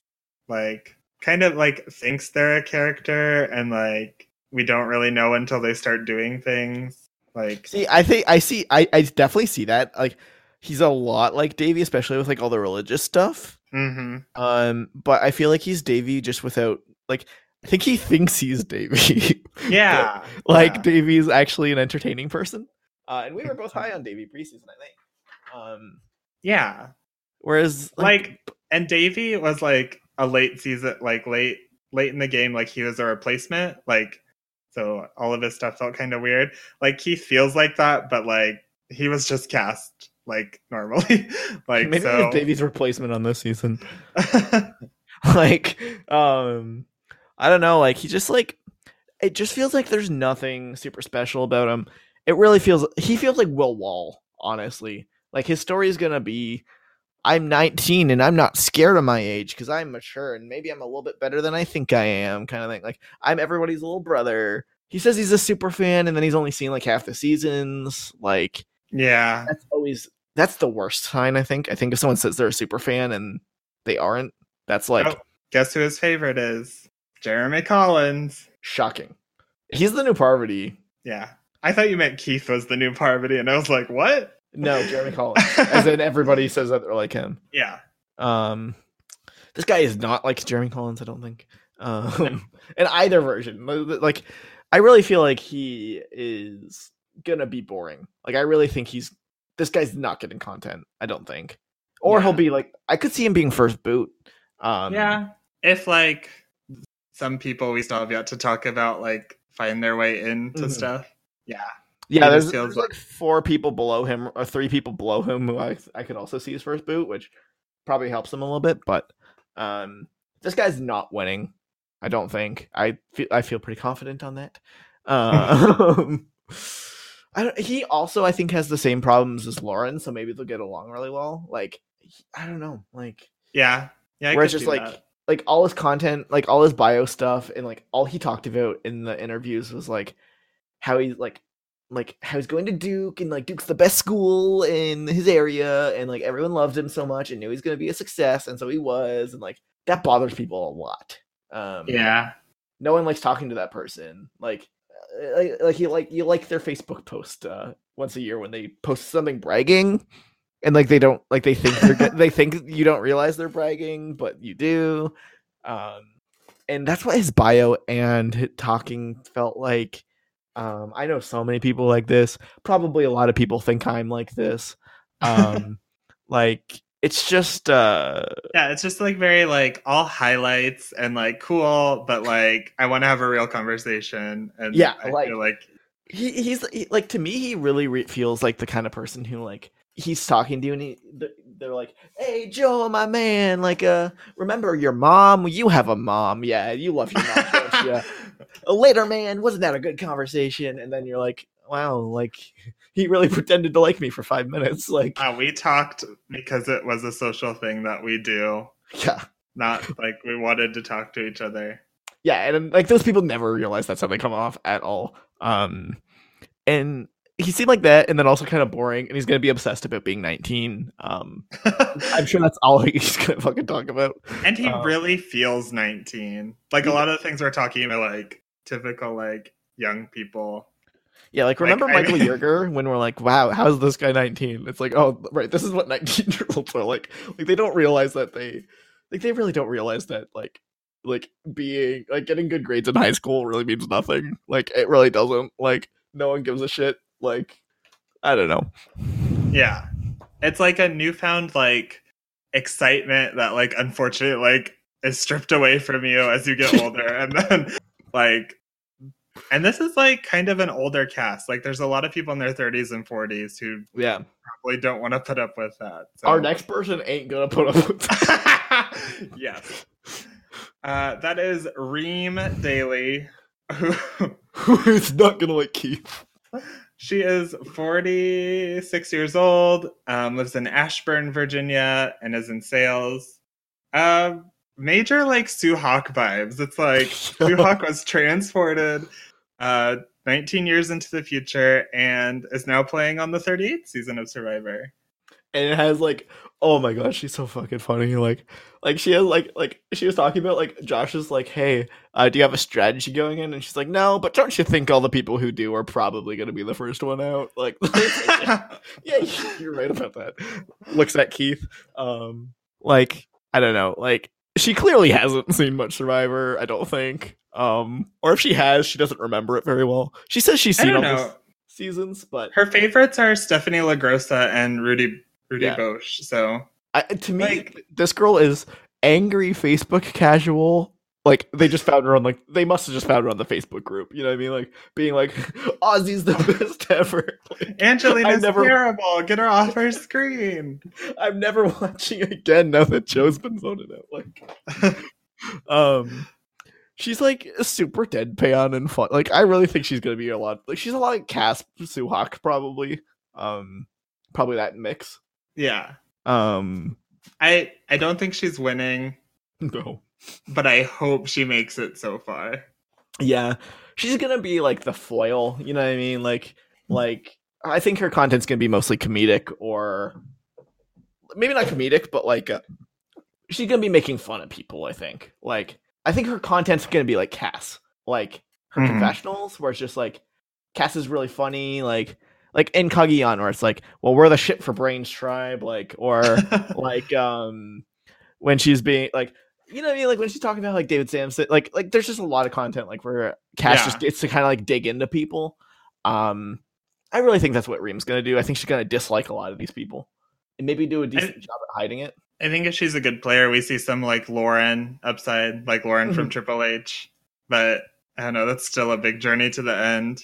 But Lauren's a lot less like, or is a lot more like cartoony. Like Reem is just like she doesn't give a shit. You know what I mean? Like she's like your aunt who like just says what she means, and it like kind of makes you uncomfortable sometimes. Yeah, she is like literally like the aunt who doesn't care on Survivor. Yeah, like she'll be fun. I think. Like I really think she'll be a good character. I think her and War Dog will hit it off and do well. Yeah. I just hope she doesn't like fall into Angela territory. She feels like the Angela. She definitely could. Like, because that's the thing is like, I don't know, like I feel like she will probably. Because Angela preseason, we were like, oh, this girl's gonna be a hoot. Like she's gonna go nuts. And I was like, oh no, like sometimes crazy isn't entertaining.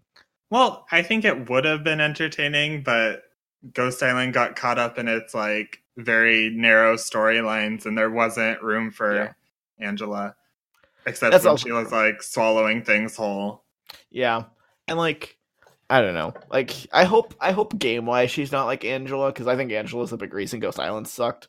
Because like it'd be like, oh, these people clearly hate you, Angela, and she's like, but I stick by my people. I don't think Reem has that. Reem is like different in that she doesn't care and is like going to do things, but like I hope she's more Cass. I really think she has that potential. Less smart, like not strategic Cass, I think, and I'm fine with that. Like she seems like good casting. Yeah. I really see her as like the number 2 to a really good player. That's what I wrote down. She's my favorite, like person wise. Like that's sick. I want Reem to do well. So next up we got Rick. He's a news anchor from Macon, Georgia. Another Southern boy. Southern man, Southern dad. Bod. This guy seems more authentic, I think. Like I'm excited to see. I'm excited to see what Rick brings. He's just kind of weird.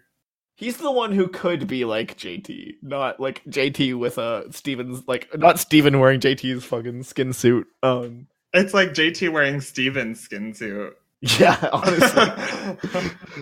Like this is the guy that everyone's gonna be like, oh yeah, I'm sure you're from the South, buddy. Like nice fake accent. Meanwhile, he's the one who's actually like a outdoorsy Southern dude. Yeah. I think maybe we'll get some focus on survival with the Edge of Extinction theme if he's winning. Good moments about his family and stuff. He seems very attached to like his family, so yeah, he seemed like he's gonna get the dad content, like crying about his family and that stuff. He's pretty funny. Like he's like maybe not funny. He's like funny's probably the like wrong word. He's goofy. Yeah. And that's like I don't think he's gonna be in too much danger early. He doesn't seem like he's gonna overplay. Like I feel like he's one of the people who will probably play pretty well. But I don't know. He's somebody who honestly didn't leave a huge impression on me, but just in the way that I'm like, oh yeah, you seem like generic, good. Yeah, it was very much like Rick Devens. I get it. Like I get it. I get what we're gonna kind of be in store for. We'll see how it develops, but like I don't have much to say otherwise. Yeah. Like he'll probably get like I feel like he'll probably kind of get like a Journey-ish edit. Like I can like that's the thing is like I can picture his confessionals. Like he'll talk about like I kind of like to me he feels like the personification of Ben's confessionals, where he'd be talking and then all of a sudden he'd start laughing and be like, oh like I don't know. I can just like see what he's gonna talk about and stuff. Like it just like Yeah. He feels like a secondary character. he does. So like whatever's going on, like he's there, but like not the focus. So Like he's definitely gonna get a confessional where he's like, and I'm a news anchor from Georgia or whatever, and I find myself working with someone named War Dog. Kids are gonna be surprised about that. he's like his own jokes kind of thing. If they go to Tribal like episode 1, like he might not get a confessional early on, but like after they come back, he'll be like, well, here's how the sides are shaping up, and totally not in danger or anything. But I agree. He's not going. I don't think he's like a open confessional guy. Like I feel like he's gonna be more low key no matter what. I think. Yeah. But like probably some funny-ish confessionals and stuff. So yeah, that's Rick, I guess. That's Rick. Next up is someone who I have our final returnee, Wendy Jo. Yeah. Honestly, like I think she's a lot like Wendy Jo. I'll hear your argument, but okay. So we got Wendy Diaz. Let's give her a fair discussion. Yeah. Small business owner from Bell, California, 25 years old. Oh, she might be the Etsy shop owner. That's probably it. I was going to ask. I don't know what she owns as a small business. Oh, no, she's like a CEO of something. No, she actually is like an actual small business owner. Okay. That's fair. That's fair. Yeah. Okay, so you're obviously a lot higher on her than I am. It's hard to be lower for me, but you go. I think just what I saw from her stuff, she like obviously definitely looks like she's not going to like do well, but I think she realizes that and is going to do the things she needs to make it farther than it appears. I can see her going Gonzalez real quick, but I think she also has the ability to like what people say about Gonzalez and play past that and get further. I think that Wendy is significantly worse than Gonzalez. I think Gonzalez would be insulted to be compared to Miss Wendy. Oh no. Diaz. I like literally I was listening to her and like there's a lot of red flags. So she describes herself as obsessed with Survivor and a huge super fan. And I think she's seen 3 seasons. She really feels like the kind of person who like a Fall Out Boy album comes out and she's never listened to it before. And then all of a sudden her Twitter's just about how she's loved Fall Out Boy her entire life. And like I think she's a bandwagoner is what I'm saying. I think she likes I think she wants to be like the cool scene kid kind of thing, and she's not. She doesn't seem to understand. Like she reminds me a lot of B's preseason content last year, where we were like, this girl clearly is lying about seeing some of these seasons. B said that Ben was a calm, nice guy. Wendy just feels like she's either lying or wasn't paying attention to the season she was watching. I don't know. Like her boyfriend got her into it. It feels like her boyfriend loves Survivor and she loves her boyfriend. And like that's always like everyone who's ever been in that situation's always done really poorly. I think. Like I'm thinking Simone, who his boyfriend's like the biggest super fan ever. Well, shame you aren't. Yeah. She's kind of weird. Like she's not super social. She laughs at her own jokes all the time. I think she I think she thinks she's like Aubrey, but she's not. She is the person who like, for me, people I'm sure will say Stephanie Gonzalez. I think this is Rachel Aiko from Millennials vs. Jedi. Oh, yeah. On a tribe with David Wright, who's gonna be like, oh right, there's Rachel, let's vote her out again. But do you think like post Journey David Wright would be like vote out Rachel, or would he be like hold on to Rachel? That's true. Like I think if Wendy stays true to the things she said that she was going to do, she would have a chance. I just don't know if I trust her to do that. Yeah, like I don't know. I think the thing for Wendy is that I think she could do well because I think honestly, if you look at this tribe, like on the beach, they're just gonna be like, oh, she's gonna be the first boot. But I think maybe she looks so much like she might have like Steph or not. What's her name? Natalie, Miss Natalie Cole upside, where it's like, how did you forget her name? For some reason I was saying Stephanie. I think I just had some, I don't know, whatever. But the Natalie Cole queen, I think she might have that upside where it's like she's so obviously a first boot that people like a lot of these hungry super fans aren't going to want to give a boring first boot kind of thing. They're going to want to pocket Wendy and then go after somebody else. Yeah.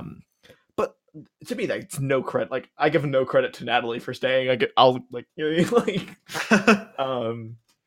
so I guess that's the thing. If she's in a merge, I don't know. I also think she's going to be kind of boring. Like I don't think she's as quirky as they think she is. I think the blue hair probably did her a lot of casting justice. Like Lyrsa. Yeah, I think honestly. It's like, oh yeah, she's totally weird and quirky, like so, but not. She was kind of normal. Yeah, I don't know. Like, and also she lists Ty as who she wants to play. Like, that's not a great choice. Yeah, that's probably the number one. Like, honestly, anyone who lists Ty, I think you just cross them off the list. Like, it's like, okay, bye. It's like you have a desire to be a like decent person. Like, good for you. What are you doing out here on Survivor? And like Ty, honestly, like I guess this is a brief tangent. It's like I think most people like Ty are the first boot of a Survivor season, but Ty never went to Tribal before the merge. Before the swap. For one, but two, I think Ty is such a 1 in a million person that he's the only person like Ty who would not be the first. Like, also, go ahead. No, you go. Oh, I was going to make a joke. I heard that in Cal Wrong, Michelle is actually going to be the first boot off the Beauty Tribe. So like, that is true. That is true. But we'll have to ask Aubrey. But yeah, Aubrey hates that revisionist history. Yeah, she does. Like, I think that's the thing. Is like, there's too many red flags with Wendy to ignore. She's also somebody who I think does not give a shit about Survivor. If she gets voted out, this girl ain't coming back. I think that girl is just piecing out of here. Which in this season you do have to factor in. Yeah, but not until the merge. So, and like I think the people who would leave are Wendy, Reem, maybe like Lauren. I feel like Reem would just stick it out, be like, "You're Reem gonna do that sticks to me?" It out and like is not phased or like doesn't like or just leaves. Like that, It's one or the other. Like there's a couple people I can see leaving. Like honestly, I can't see many. Like I really think almost everybody is gonna stay. Yeah, that's the thing. Like, but I think Wendy is somebody who would leave. And I think there's a couple others like that, but like I think she's gonna leave pre-merge. I think like. I honestly don't like. This is the rare contestant where I see like almost nothing positive. Yeah, I just watch her win and me look like a moron. I think her key to winning is like consistent and low key, like not like the crazy Wendy they're implying. Align with War Dog and just be like, I will do everything for you, and then maybe win in the end. And yeah, I think she needs to be in that secondary position, but like. Not like the like the primary antagonist, nor the primary protagonist. Yeah. Like a secondary character. If she's winning, I feel like they're gonna have to do a lot to justify her winning. So I think she'll be all over the. Like I think she'll get like the most. Like, she'll be the most boring muted game bot of all time if she wins. I don't think so. That's my take. If she wins, it's crazy. And like, do we Edge of Extinction is like. Wiped off the map when he comes back. This bizarre, season resulted in her winning. So I guess that's everybody. That's everybody. So now we have some awards / bets, I guess. So number 1, who's gonna have the first confessional? And we're gonna do this 2 ways. So one. Because I feel like a returnee is going to have the first confessional. I don't think so. I think they're coming later. So I feel like... Okay. I feel like it's a safe bet to not pick a returnee. Like, watch me be wrong, but... So if you want, we can do returnee and non-returnee, or we can just do it separate. No, that sounds good for me. We'll do it separate. Okay, cool. I think for like your newbie who's getting the first one, let's go with like Victoria. Like someone who's excited to be there, can have a good first confessional look. For returnee, I'm gonna go with first confessional. I'm gonna go with War Dog. You mean newbie? Yeah, sorry. Is that what I said? Yeah. You said returnee. But yeah. Sorry, yeah. I think War Dog's a good choice for like a beginning one. Yeah, I think I can see him more as the second confessional. Yeah. But I don't know. He'll get an opening one, I'm sure. I just can't really think of anyone who's gonna be first. Maybe like Ron. Ron seems like a good choice. I'm gonna go with Ron Clark. Chris, I think, is a good first choice. Yeah, something like that. I will lock in Ron Clark. I'm gonna lock in Victoria because I'm Reem Daly. I don't care if I'm right. That's cool. If not, as for returnees, I feel like most certainly Aubrey Bracco. I think David Wright. Nah, I think definitely Aubrey. Just feels like she just feels very like Liz Lemon, and like Liz Lemon feels like the first person to speak. That's probably true. I don't know. I'm going with David Wright for the sake of Aubrey. Probably is number one. Jill is all. I feel like I don't know. It's a 1 in 25% chance. And it's probably not Kelly. It's not going to be Kelly. I'll go. Yeah. Okay, so let's do most confessionals in Premiere. Yeah. And do you also want to separate this? We can, I guess.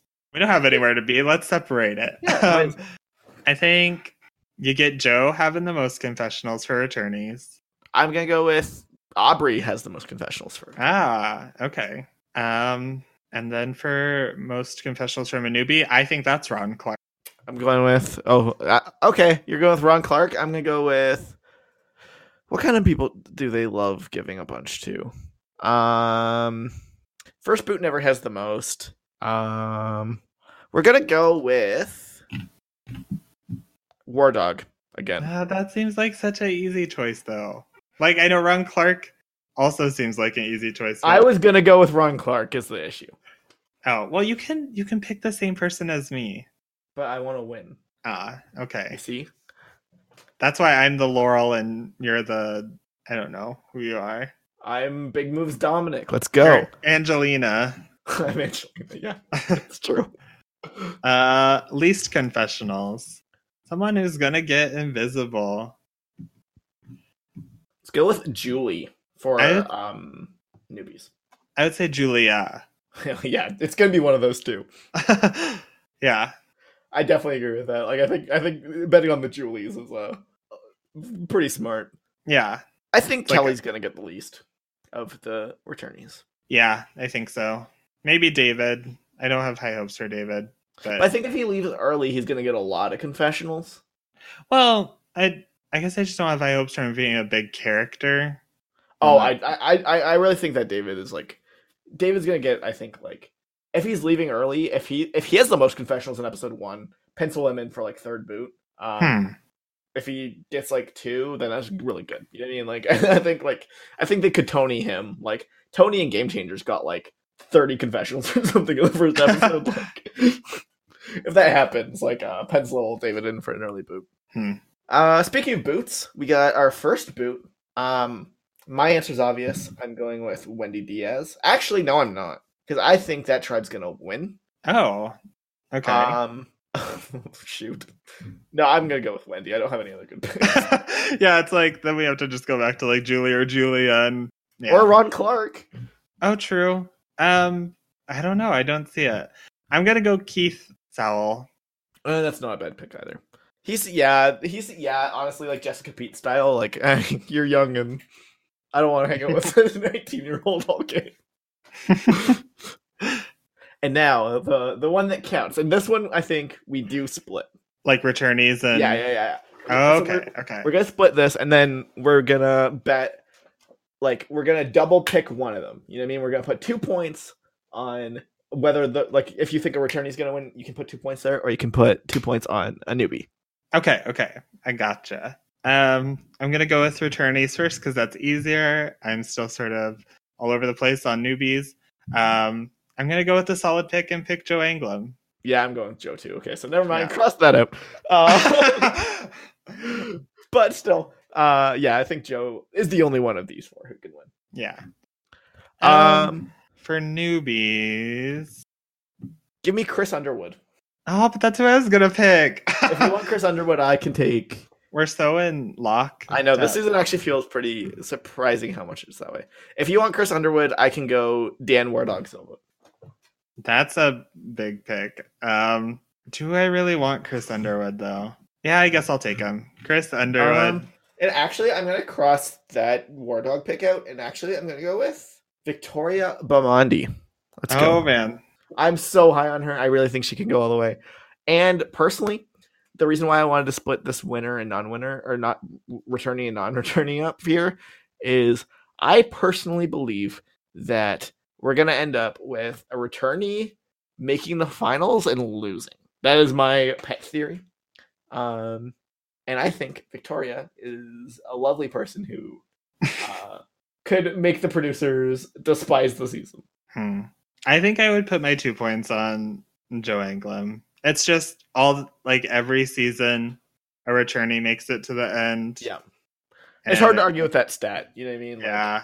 And there's 4 of them, so like yeah. And it's true in Big Brother too, right? Like it's like kind of absurd. Like every season of a reality TV show that's had a returnee has had one in the end. Other than I guess whatever Big Brother season Jesse came back on. Yeah. But like he was the only one and it was Jesse, so and stuff happened, so but yeah. Like it's kind of hard to ignore that. But I do think we've seen one. I think this cast is really superfan heavy. I think a superfan is going to have a real hard time voting for. Like, I think the meta problems are going to be there for these returnees. I think we have a lot of superfans, and a lot of superfans are going to like. I would never vote for returnee to win, probably, because it's like the stats just show it really isn't that hard to get to the end as a returnee. Like it's clearly an advantage, and I feel like you'll see casuals kind of be like, wow, they had such a threat on their back and they still made it kind of thing. Whereas like, I think these people who are more tuned to Survivor will be like, okay, like whatever you like, there's this twist rigged for you. There's all this, like, I really think that could come into it. I feel like there's space for like a Sophie Clark to win. That's 100% what I'm expecting. But I don't think it's Victoria. Oh my I just don't know who else to pick. Like, I was trying to find like a good, like Lauren would be perfect. Lauren was one I was thinking. Yeah. Maybe instead of Victoria, I will lock in. I don't want to root for Lauren though. That's the problem. Yeah, Lauren's just like, yeah. I want a fun rooting interest, and Victoria is definitely my favorite. So we're going with Victoria. Honestly, I think Chris could be that. I think Chris could be the Sophie Clark. That is. So that's our show. That's our show. We have a website. It's thewinnersedit.wordpress.com. If you want to yell at us, give us feedback, whatever, there's a contact form there. Or you can just yell at us directly at thewinneredit@gmail.com. New episodes are on Saturdays or Sundays. Depends on our schedule. I don't know. Sometimes even Mondays. Hopefully just Saturdays and Sundays.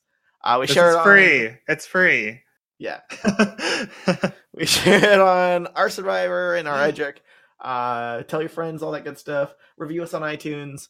I really do think at this point we are on all the major podcatchers, but if we're not, again, yell at us on those forums. We put stuff in the show notes of varying sorts. This one won't have an Edgic because this season started. I guess I could give you a nice template. Yeah, if you'd like to start. If you'd like take this journey with us. Joe's got a great template. Maybe we'll throw like a link to the Inside Survivor like guide to Edgic because it's actually really fun. If you guys haven't done it, I'm sure you have if you're this far into a podcast. But if you want to play along with us, tweet at me or Edgic boards. That's always fun. You can catch me on Unspoiled Edgic. I'm Hiplop. I'm sometimes there. Oh, follow me on Twitter at Danny Kills Bees. I'm gonna try and live tweet Survivor this year. I can never do that because I'm Edgicing it. And I'm like with the stats, so I'm just like typing numbers in the whole time. But Joe always has the visibilities down perfectly. I don't even have to worry about that. Like I'm just like if Joe does the visibilities wrong, then I'm screwed. But I'm lazy enough to let that happen. Maybe I can tweet that. Tweet out the visibilities at the end. Yeah, so that's fun. I don't know what my Twitter is because I don't ever tweet It's like it, Kitty so. Master 9000 or something. It I was, don't know. yeah. I'm I'll sure- tweet and then Dan will share it, and then Yeah. that's how you'll find me. Or if I tweet anything, I'm sure if you look at people who've liked it, I'm sure Joe liked my tweet. Yes, I definitely like all those tweets. Mm-hmm. Okay, so yeah, that's our Yeah. show. Farewell. Honestly, I hope the season's an entertaining train wreck so that nothing like this ever happens. Yeah, me too. Cool. Farewell. Yep, we'll see you in a week. The best.